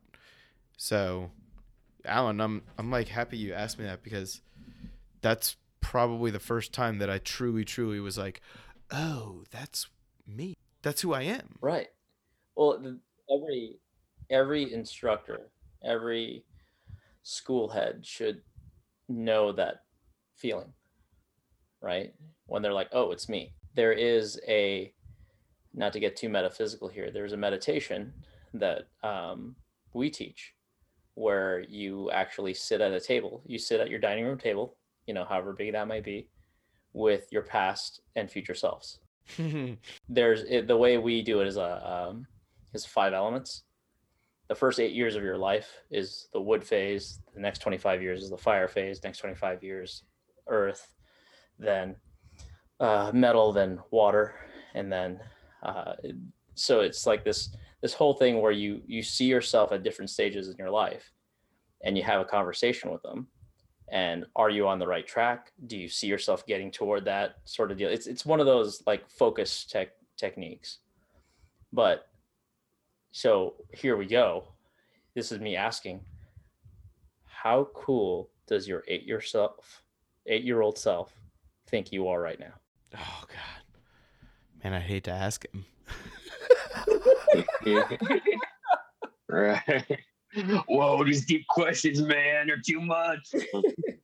You know those old pictures, or they're not old, but like those pictures of like James Dean and the Fonz and like Marilyn Monroe and like Betty White all at a diner together, and you're looking in from the street through the window of the diner at night. Mm. That's what that feels like. I don't know. I kind of like to be a fly on the wall in that conversation. Because I'll tell you what my current self thinks of my past self is not good. Right, but even though it's you, it's not about you, right? That's the beauty of the meditation. Like, if I were to talk to my 8-year-old self and to touch base with my 8-year-old self, I'll tell you right now, he's wondering why I'm not a paleontologist. Oh, yeah. Yeah, where are all the dinosaur bones, idiot? I mean, why do they have feathers? Yeah. He loves the fact that I can do a butterfly kick and I have weapons all over the place. But, you know, he's like, yeah, well, whatever, dude. Yeah, I'm never going to get married. I'm never going to have kids, you know? No, it's totally true. Like the 8-year-old in me is so stoked that I have a bow and arrow, but like doesn't care that I like to cook at all. Right. That's the thing. Like, how cool does your 8-year-old self think you are? Probably not as cool as you would want. Yeah. You'd think, right? And then, like, if you do the math, your 32-year-old self. I know, Kenny, you're not there yet, so you have to see yourself at 32. And see like your future self. Does your future self think, yeah, man, you're doing great? Or is he like, don't turn left, you know? Avoid this turn.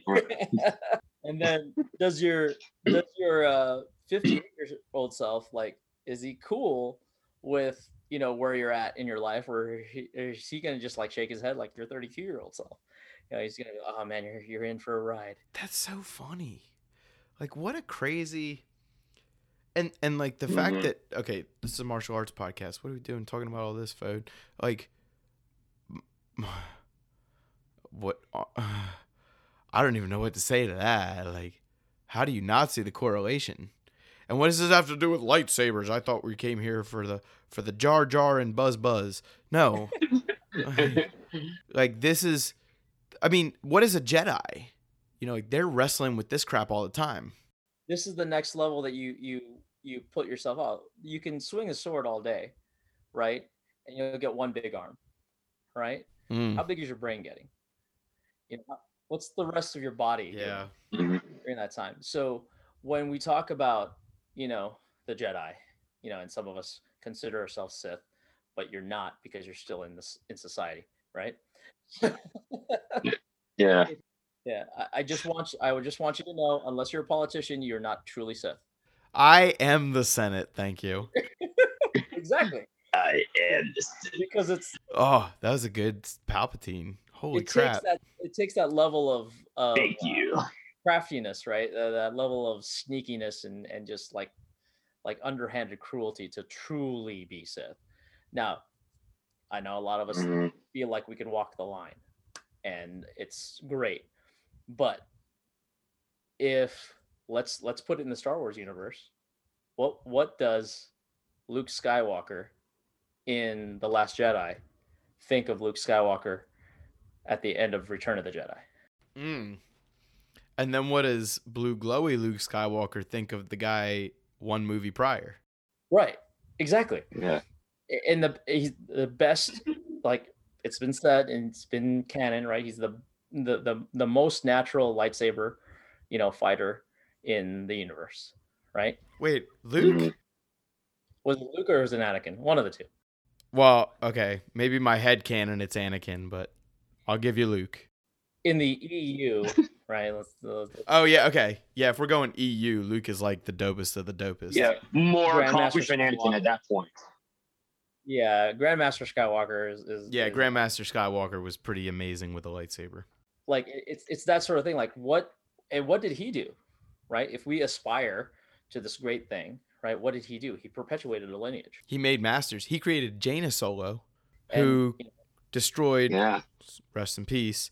Jason Solo, spoiler alert, really? Who was one of the most amazing lightsaber fighters in the history of the universe.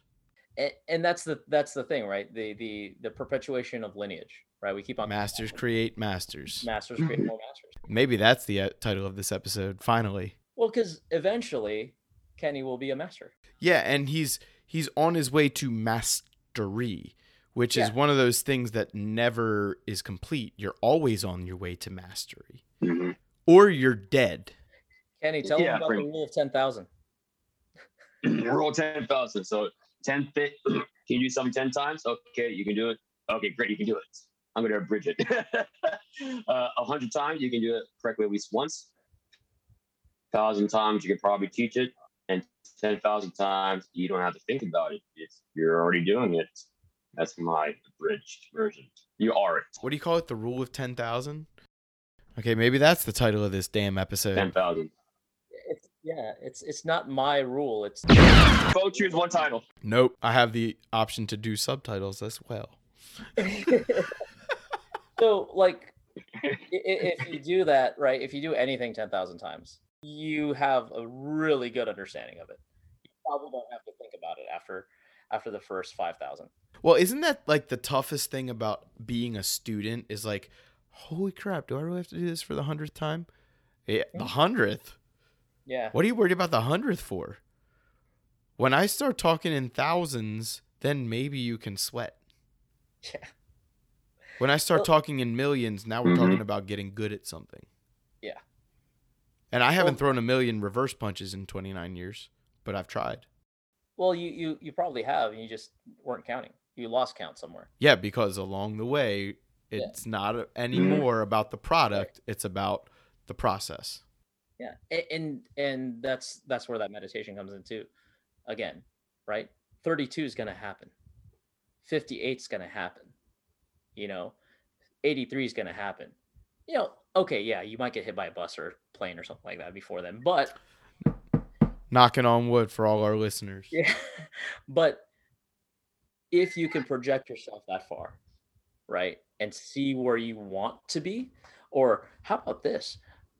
Is your idea of who you're going to be when you're 58, 83, 108, has it changed from when you first started doing the meditation to when you are actually that age? Because you said something very profound, Fode, when Me? yeah, because when you said to yourself, who taught you how to do that? And you looked in the mirror and it was you. I literally did look in the mirror too. I can't take credit for that awesome phrase. That was like what happened. Here's the beauty of it. You were so connected to the moment, the Zen of the moment, that the universe provided the answer. But how many how many times after that have I felt awesome about what I'm teaching? Every time. It like unlocked the feeling for me. Right. Well, there it's a funny thing. Like we talked about cosplaying earlier. Yeah. Yeah. Kenny's a big cosplayer, and I want to take credit for this, even though it probably wasn't me, but it was a funny thing. We did like a costume fitting almost for his uniform in his in the kung fu school. In the kung fu school that we teach, we have a southern style uniform, and what that is sleeves. It's sleeveless kung fu top, has buttons down, and you wear your sash around it. I took one look at Kenny and I said, "You look like Kung Lao without his hat." And then the following Phoenix Comic Con, Kenny had a Kung Lao cosplay. That's one of his like famous cosplays too. Right.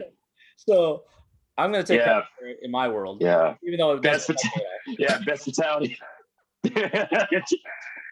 Who was this vote? Random agent who dressed as Kung Lao. Oh, because that's my student. yeah. Actually, And- the very first time I shook Kenny's hand, he was dressed as Kung Lao at IGC during the daytime festivities.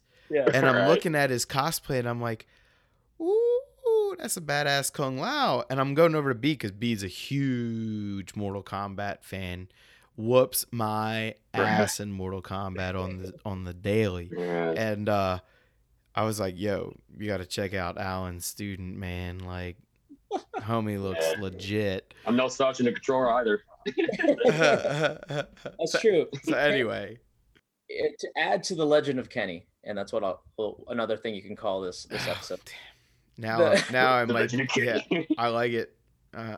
Title. We had a lightsaber performance group, and at the time we were having a party. I think because we finally pulled off a performance, and Kenny went around the room and beat every single person in the room in Mortal Kombat 3 times.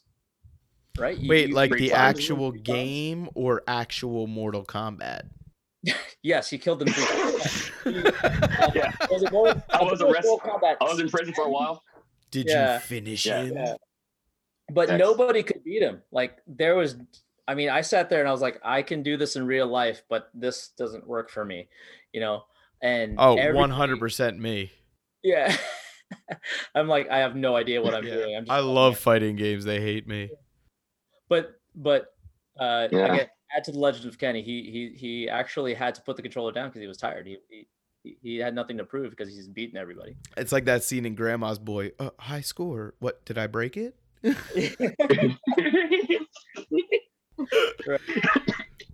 But Kenny, that I feel means like that was you at Rise of Phoenix, man. Like we're watching you, and not to be like a jerk, but you're kind of a short dude. Mhm. We were kind of used to you getting out relatively early against tall opponents who just Right. had more reach Right. than And yeah. not necessarily Yeah, more and skill part of it or is that, yeah. like we were just like, oh, Kenny is doing great, but unfortunately he needs like 6 more inches. When you were at Rise of Phoenix and you started beating people, taller people, specialists, and all of a sudden we were like, high score? Like, is Kenny breaking it? And yeah, and the part of it just again, committed when I start doing any terms. I didn't do any let's say tournament sport. I sparred definitely, but either more traditional martial arts or even lightsabers, I had no formal competitional experience, even at the Taekwondo training. So it's a whole nother thing to actually combat in the whole martial arts. Wait, seriously? And you never went to a tournament and did a traditional kata and won first place? Dude, what the hell are you waiting for? Yet. Like, go win yourself a big ass trophy, bro. Yeah, I know, man. Yeah, hey, man, I'm working on it. but it takes time, and part of it just again fight a lot, and that's how it gradually improve. As an instructor, like, it's probably more important to you that you do that. Yeah. Which is kind of another reflection on Alan, that he's imparted this idea that you want to perpetuate versus compete. Well, that's Mhm. I've told this story to people before, but we actually Master John Hung, which we talked about earlier, ran a tournament. He actually ran a tournament in Phoenix for a while until he decided it's too much work, right? And of course, we live in COVID land, so it's not really a thing at the moment. But when he did, our school, when I was coming up as an instructor, our school was like, yeah, you can do it, but we're not going to Cobra Kai this. We're not going to go in and just, as a team. Everybody can just go as individuals. Thing is, everybody went as an individual, won a gold medal. So we were like, okay, so we probably shouldn't do tournaments anymore, because the way we were taught and how we were taught and the way we did the forms and katas and even some of the stuff, it's not competition level, it's personal level. So it looks much better in competition. So it's a thing about, if you want to make an identity of winning trophies, great, go for it. But again, it's your journey, right? We talked about, perpetuating a lineage. I don't care if you are the state champion, right? What are you doing for me? What are you doing for my kid right now? right? I don't care Mhm. how much you know. I want to know how much you care. So if that shiny trophy gets somebody in the door, then great, keep winning them. But I find that you are the product. If you're an instructor, people will come to you because they're meant to come to you. They stay because they're meant to stay. Something about the way you teach and something about the way you've perpetuated your community and grown your community is why they stay. Now, if you want to be the guy that has, 10,000 schools, then go for it. But you understand that you have to be that guy. So you might have to embrace the McDojo at that point. Yes. And that Mhm. that guy. Right. Or maybe you find contentment in just going, yeah, this is my student over here. Yeah, he looks like Rufio, but he can kick your ass. Yeah. It's Yeah. close. Yeah. And you know what? He might become your best friend afterward. Well, that's the thing. Like this, how many? I don't know. Disciplines. We use that word almost frivolously at this point, but it's Mhm. what's just the topic of the podcast. How many disciplines can you get into where you can go have a beer with the person who just whooped your ass? Right? Or- Not very often. Or the better side of that, which is I just whooped this guy's ass. Let me go buy him a beer. Absolutely. In our case, I'm Yeah. positive.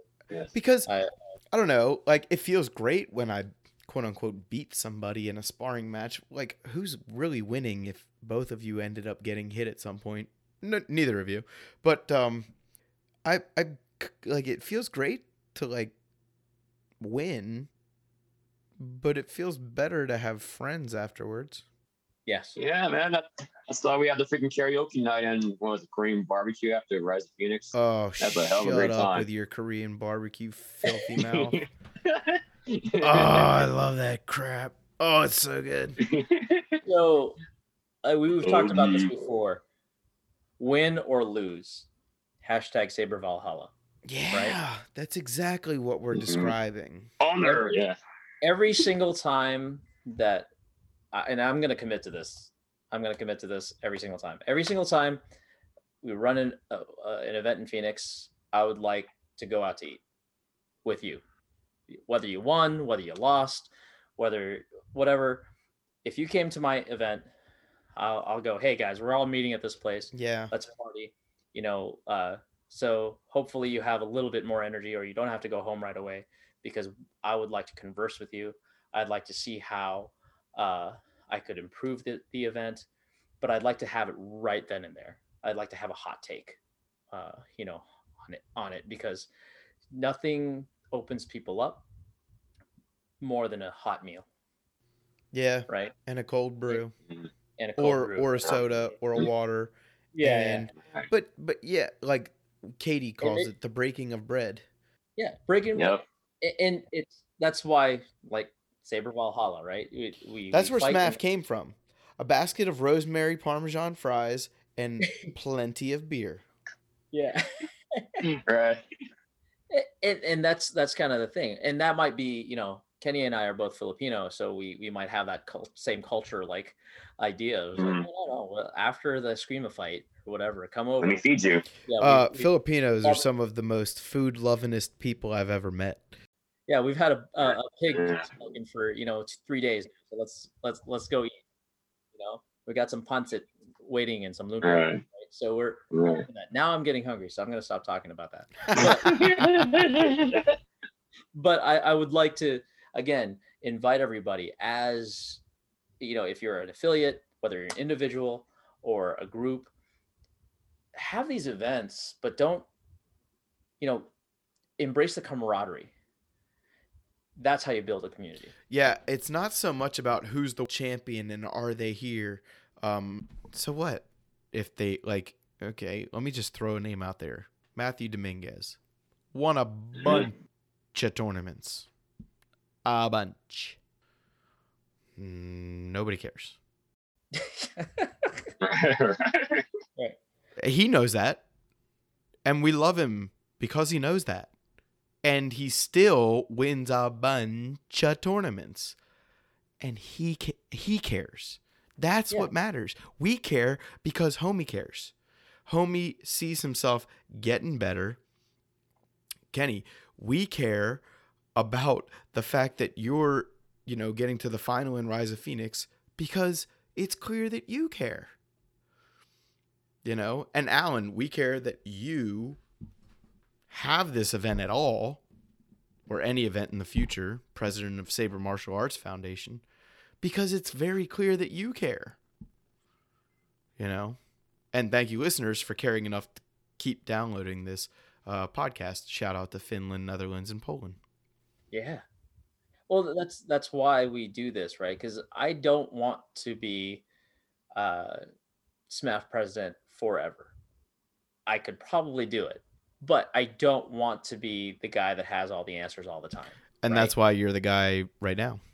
Exactly. And that's perfect, right? The martial artist has to be using the martial arts that has to be correct right now. Mm-hmm. And that's you got the best kung fu for the situation. Right. Exactly. Yeah. But, very strong. I see this as maybe, one day, maybe Kenny is the president of SMAF. Well, that'd be pretty good president. Because he wants to be. Because he has ideas that are different than mine and different than yours and different that perpetuate the lineage and gets more people involved. Because, he'll open the door for my son, and that's kind of the thing, right? Is we don't actually have the ability to really vet a lot of people in our lives, right? We trust the doctor that we were recommended to, right, before we meet them, was vetted by their school, vetted by their peers, so that they don't kill us, right? We trust that the guy flying the 747 passed all his tests and isn't drunk today. We trust all of that. We trust, right. That the Uber driver or whatever is going to be safe. We trust a lot of things. But I feel like the martial arts school is one of the few places where you can walk into the door and immediately see that's the product. That's the guy steering the ship. I can trust this guy. I can actually, see that this person knows what they're talking about. I think that's a thing for adults and particularly parents to hear. Especially if you're thinking about like, oh, should I maybe get my kid signed up for a kung fu class or whatever? Like, first of all, yes. Okay, first of all, I don't care what martial art it is. If you've got a good martial arts teacher, you walked in the dojo door, you saw the product. Like Alan's saying, excuse me, I burped. Like Alan's saying, you saw the product, and you go, that's a good cheeseburger. Right. I could pay $5 for that cheeseburger. I'm good with that. But what's the thing that we tell people, Kenny? Go check out other schools. Yeah, go check them out. We tell them the same thing. Yeah. If you want to sign up today here, great. But if you're not going to sign up here, go to other schools and tell me and make a decision for yourself whether that school works for you or not. Yeah, because it doesn't matter who teaches you how to punch. There's only one correct hand position for a punch. Fist. Anybody can teach you how to make a fist. You don't even need a martial arts teacher for that. You go to a cheerleading coach and learn how to make a fist.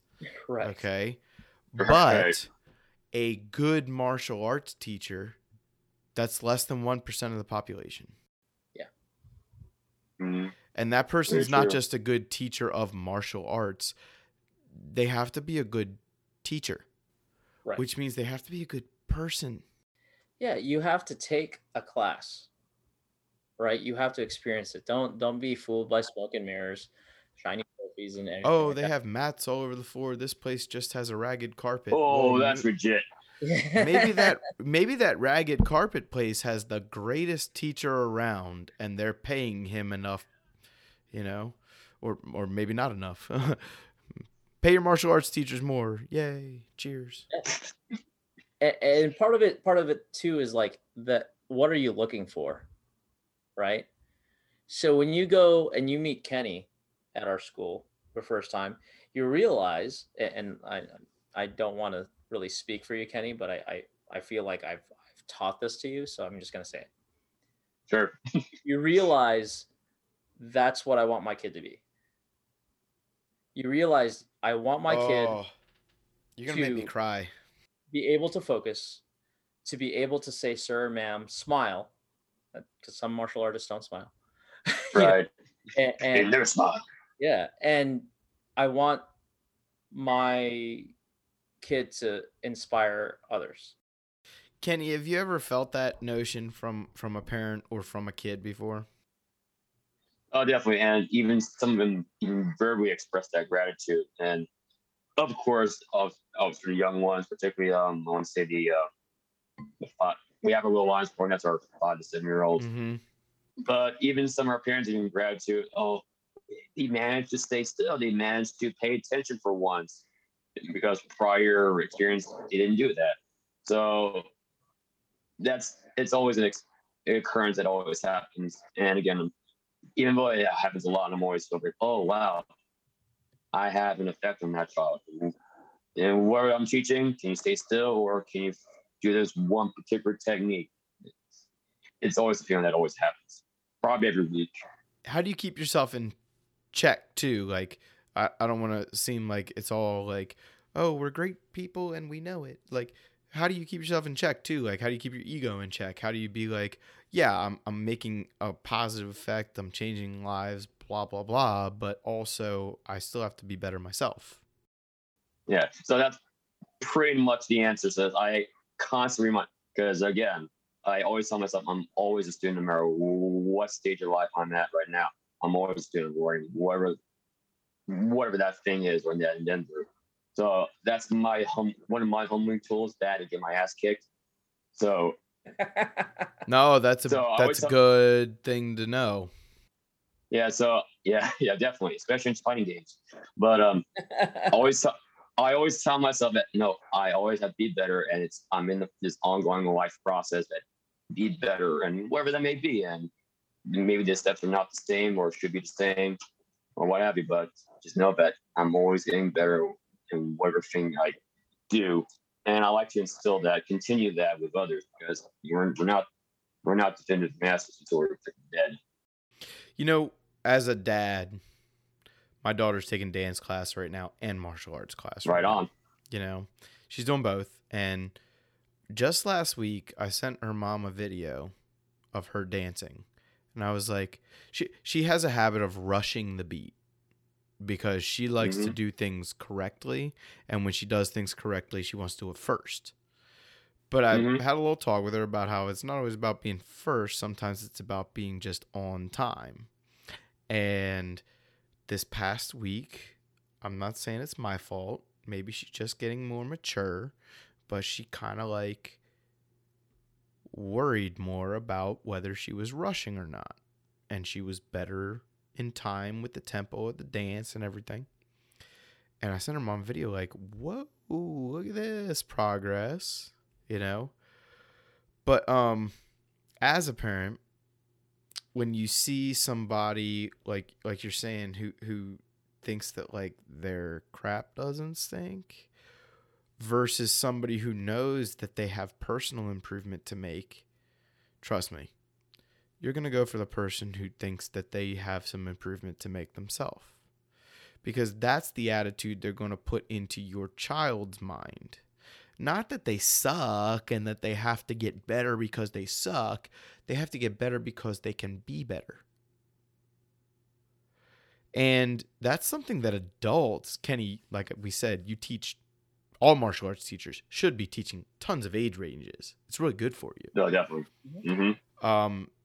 The older students, they kind of need a little bit of that. They kind of need a little bit of like, I don't need to get better because I suck. I need to get better because I sucked yesterday. Today I want to not suck. Tomorrow I want to not suck more. The next day I want to not suck almost completely. You know what I mean? Like, and the instructors, I always say like, I wouldn't ask you to do anything that I haven't either already done or wouldn't volunteer to do myself. Okay. Mhm. Because how dishonest. Why would I lie to you and be like, "Oh, this kick works," if I haven't tried it? Right. You have to leave the dojo. Yeah. If you get stabbed after you leave the dojo because of some crap I told you,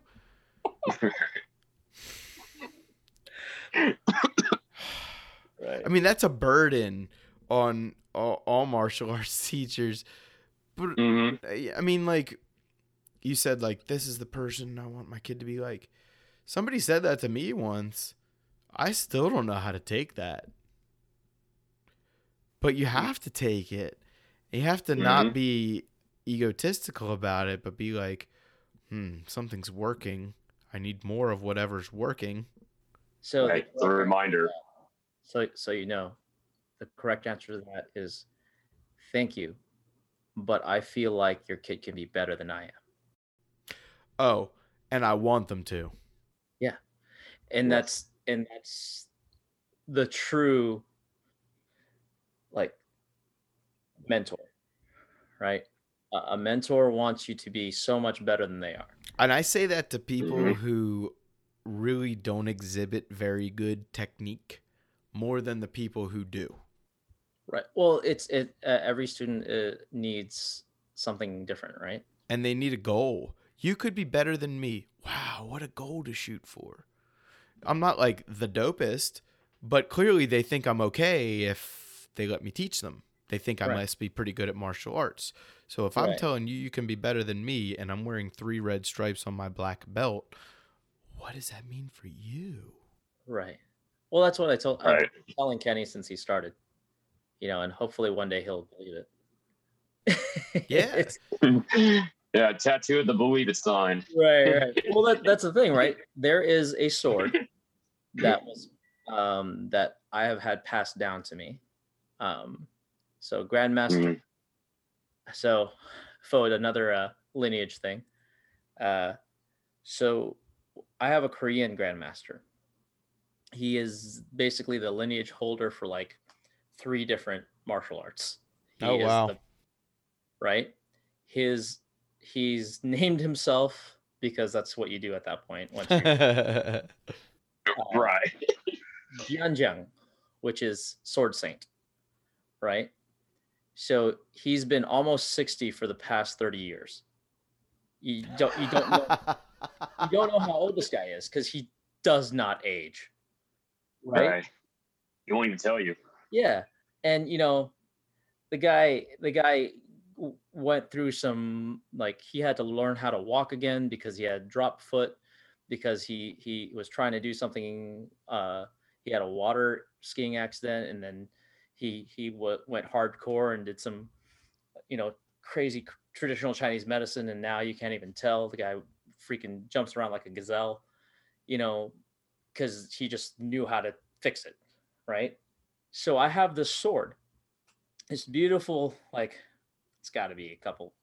I think $1,500 was the last time I looked at it. Is this beautiful gold laden straight sword, the Jian, that was given to him as a gift, and he gave it by another grandmaster, Master Cook, who then gave it to somebody else as a gift, Master Leone, who, when I got my master instructor certificate, gave it to me.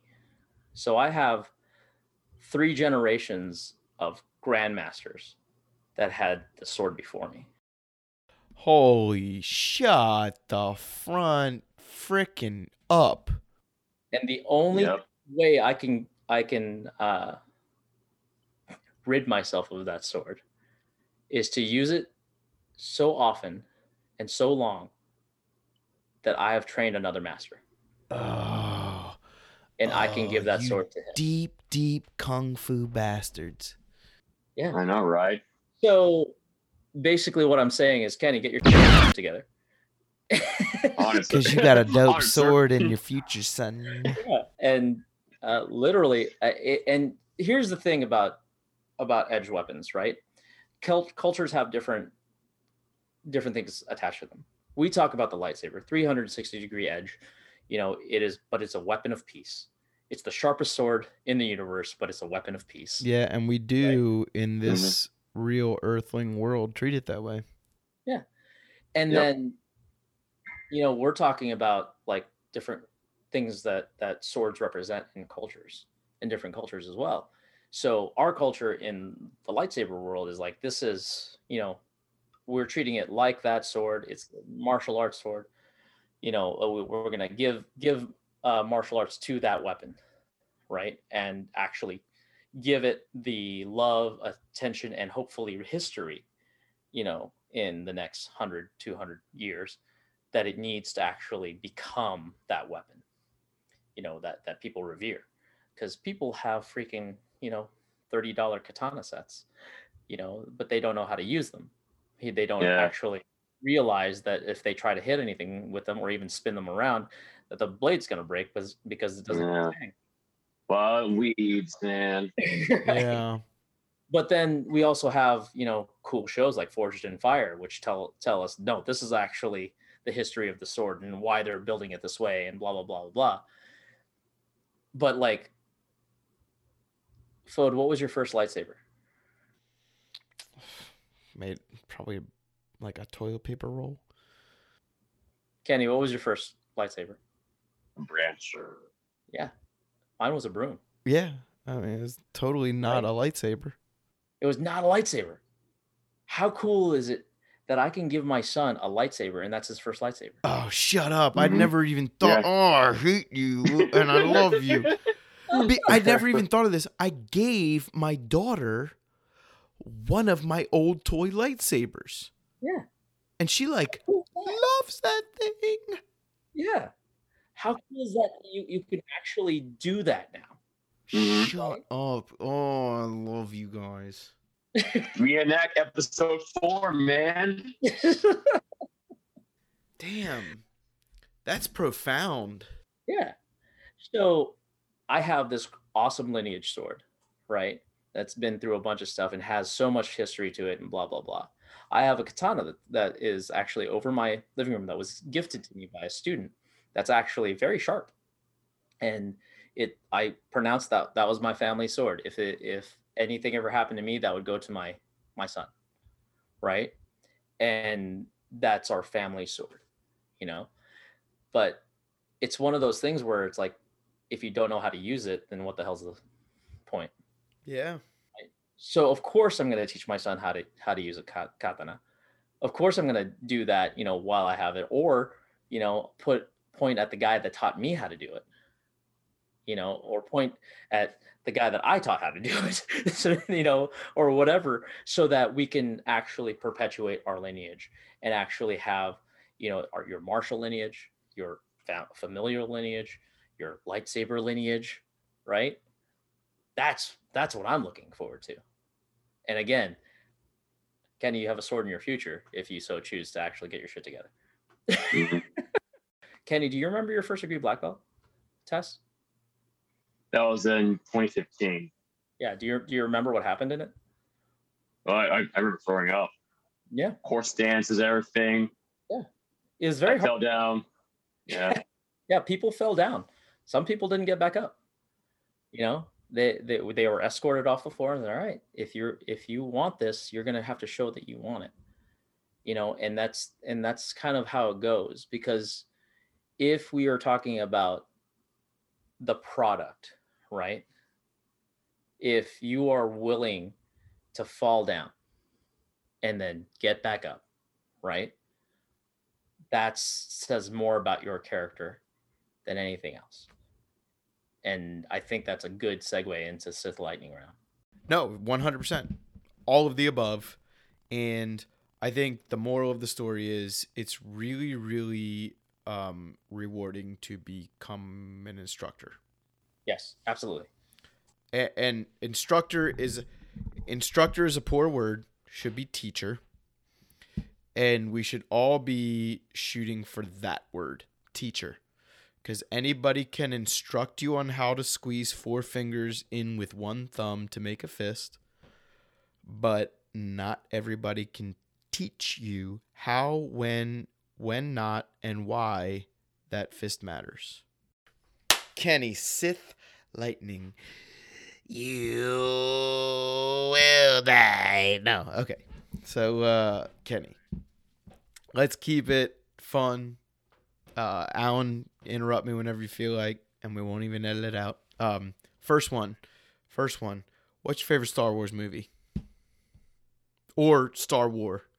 I want to say Starray Park, episode 5. Episode 5. Man after my own heart. Nice.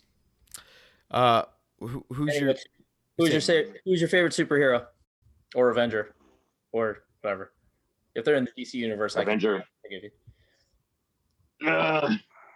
Swear to me, Batman. Batman? Good Okay. pick. Good pick. What does that say about him, Fode? He's a ninja. He really wants to train people in brightly colored clothes to be just I was gonna like say he wants people to be just as depressed as he is, and dressing gray and blue pajamas. He wants to make his own enemies. He wants to take orphans from the circus and make them deadly weapons. Yeah. And have a lot of cool gadgets. Yeah. Pizza I'm a or rich boy tacos, from- Kenny? Pizza or tacos? Magic pizza. Would you say pizza? Yep. I knew I liked you. That has to go with Fode's infamous "What's your favorite pizza topping?" Right? Yeah, let's do Oh, it. you might hate me. Anchovies. Dude, that's my favorite pizza. Shut up! Get out of my brain.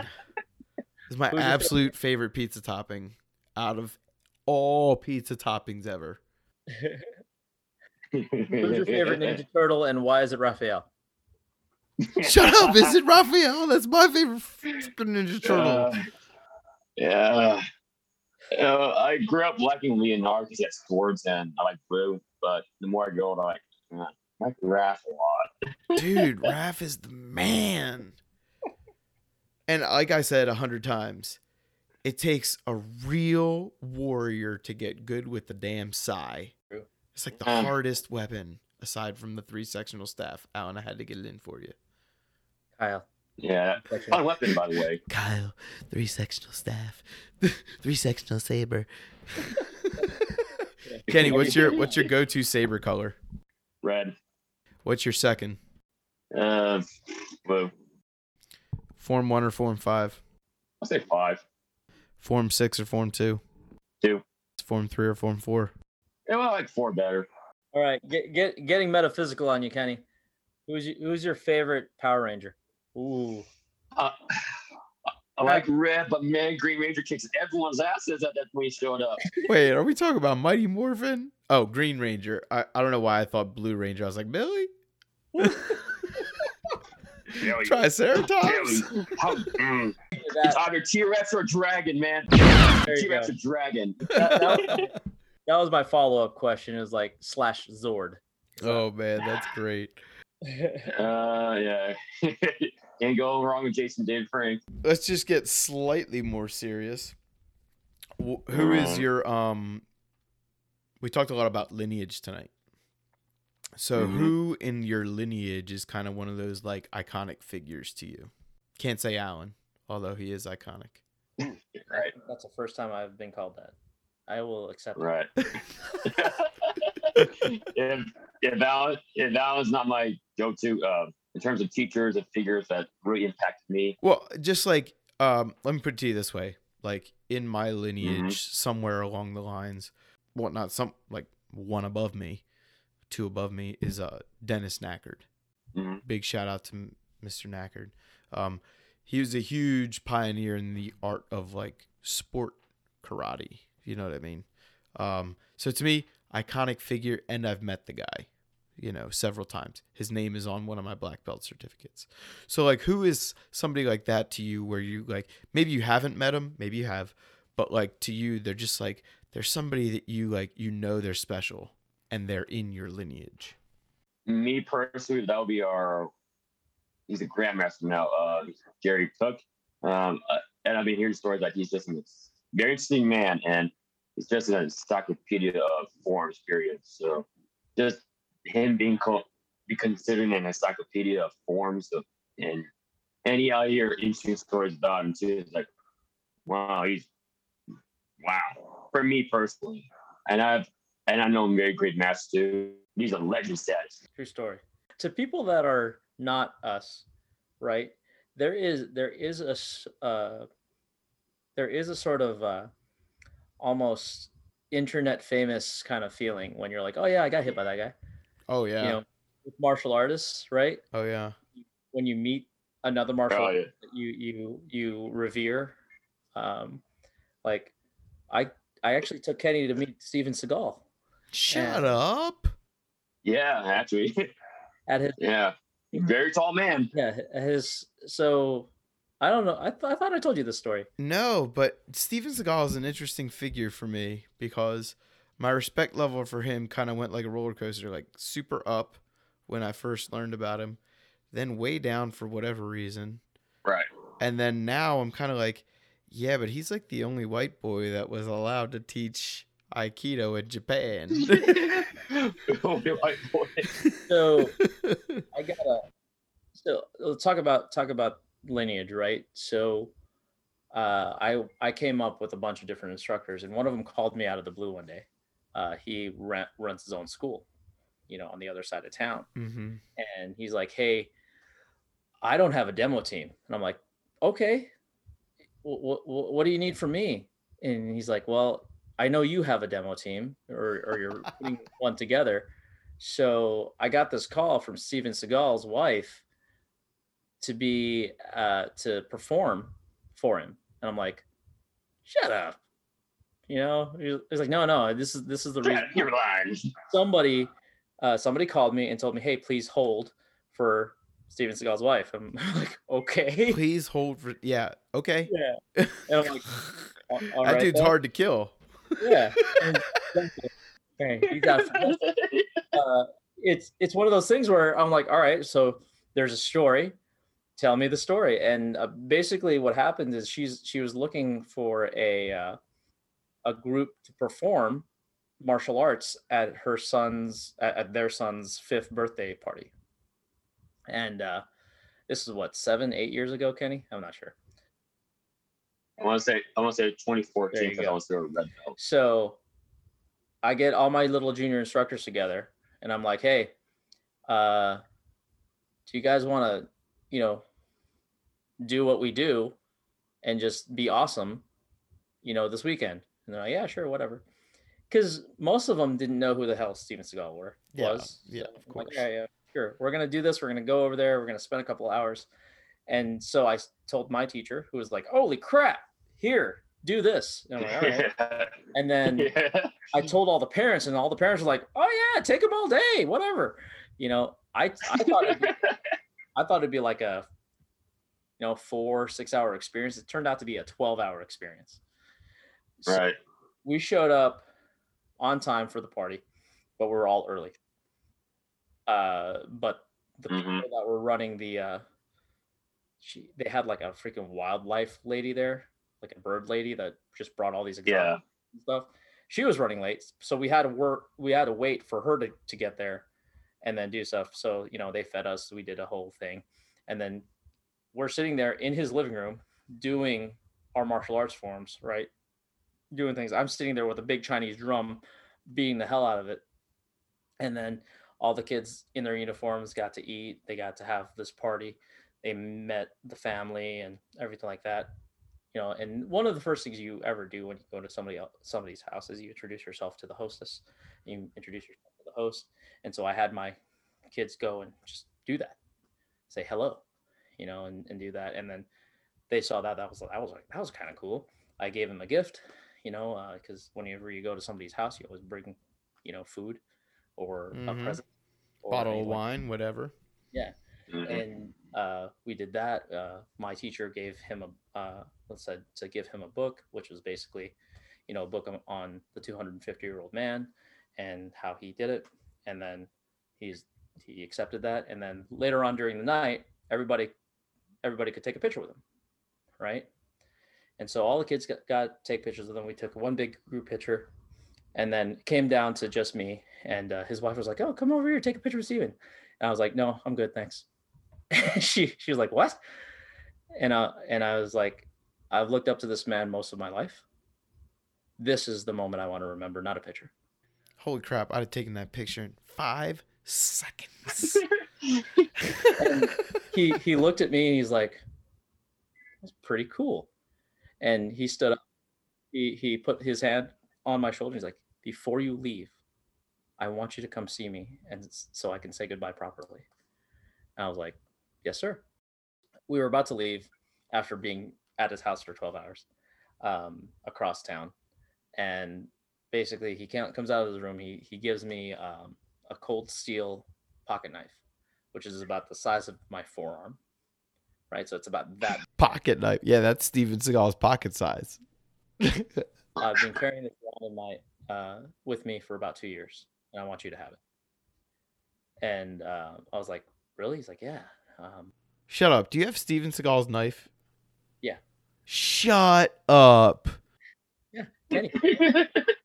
Is that the name of this episode? Steven Seagal's knife? Seagal's knife. His wife was very nice. She was very, very great. He was awesome. Everybody there was awesome. Every once in a while, I still see that picture pop up there, and all I can say is, "Wow, look how young Kenny looks." Who would you like to meet? Like for me, if I was gonna meet anybody, and apparently I met him when I was like 5. But if I was gonna meet anybody, I'd like to meet Ernie Reyes Jr. Oh yeah. Who would you like to meet of the martial arts celebrity cast? Well, there's always the three, of course, for the Chinese movie industry. Jackie, Jet, and Donnie. There's, of course. Okay, fair. Maybe for some reason Jet, because I share the same birthday as the dude. Oh, so do you? That's great in that sense. I share birthday with Jet Li. Tell us about, if anybody wants to learn Kung Fu or saber martial arts from you, sir, how might they get in contact with you? Yeah, so if you can find me, and me personally, you can find me on social media, or if you want to learn martial arts, I'm in the Avondale area in Arizona. You can find me on Instagram at Pinoy Shinobi Kenny. Ironically, it's not Kung Fu Kenny. There you go. Okay. And Kenny Navarro on Facebook, if you find him. Also, if you're in the practitioners group, Kenny's in the practitioners group, Saber Martial Arts Practitioners, which is a private group just for affiliates, which leads us into our affiliates pitch. If you're not already an affiliate or a member of an affiliate school, your homework's several weeks late. Your homework is several weeks late. Good news is you don't get any points off for that. So go to sabermartialarts.life and go fill out a freaking affiliation application. It's cheap as free, and you can get to hang out with Kung Fu Kenny. Do I need any other selling points? I don't think so. Yeah. Okay. Sometimes I rap. Sometimes. There you go. Sometimes he does Kung Fu, and sometimes he raps. I mean, Wu-Tang Clan. Okay. Yeah. So, sabermartialarts.life, Phoenix Saber Academy. Go check out Kenny's fights in the Rise of Phoenix tournament and the IGC tournament from the Saber Martial Arts YouTube page, and I think also San Diego Sabers and Phoenix Saber Academy, blah, blah, blah, blah, blah, blah, blah, blah, blah. Starbecue podcast, all that stuff has links to that. And bring your own saber. Bring your own saber.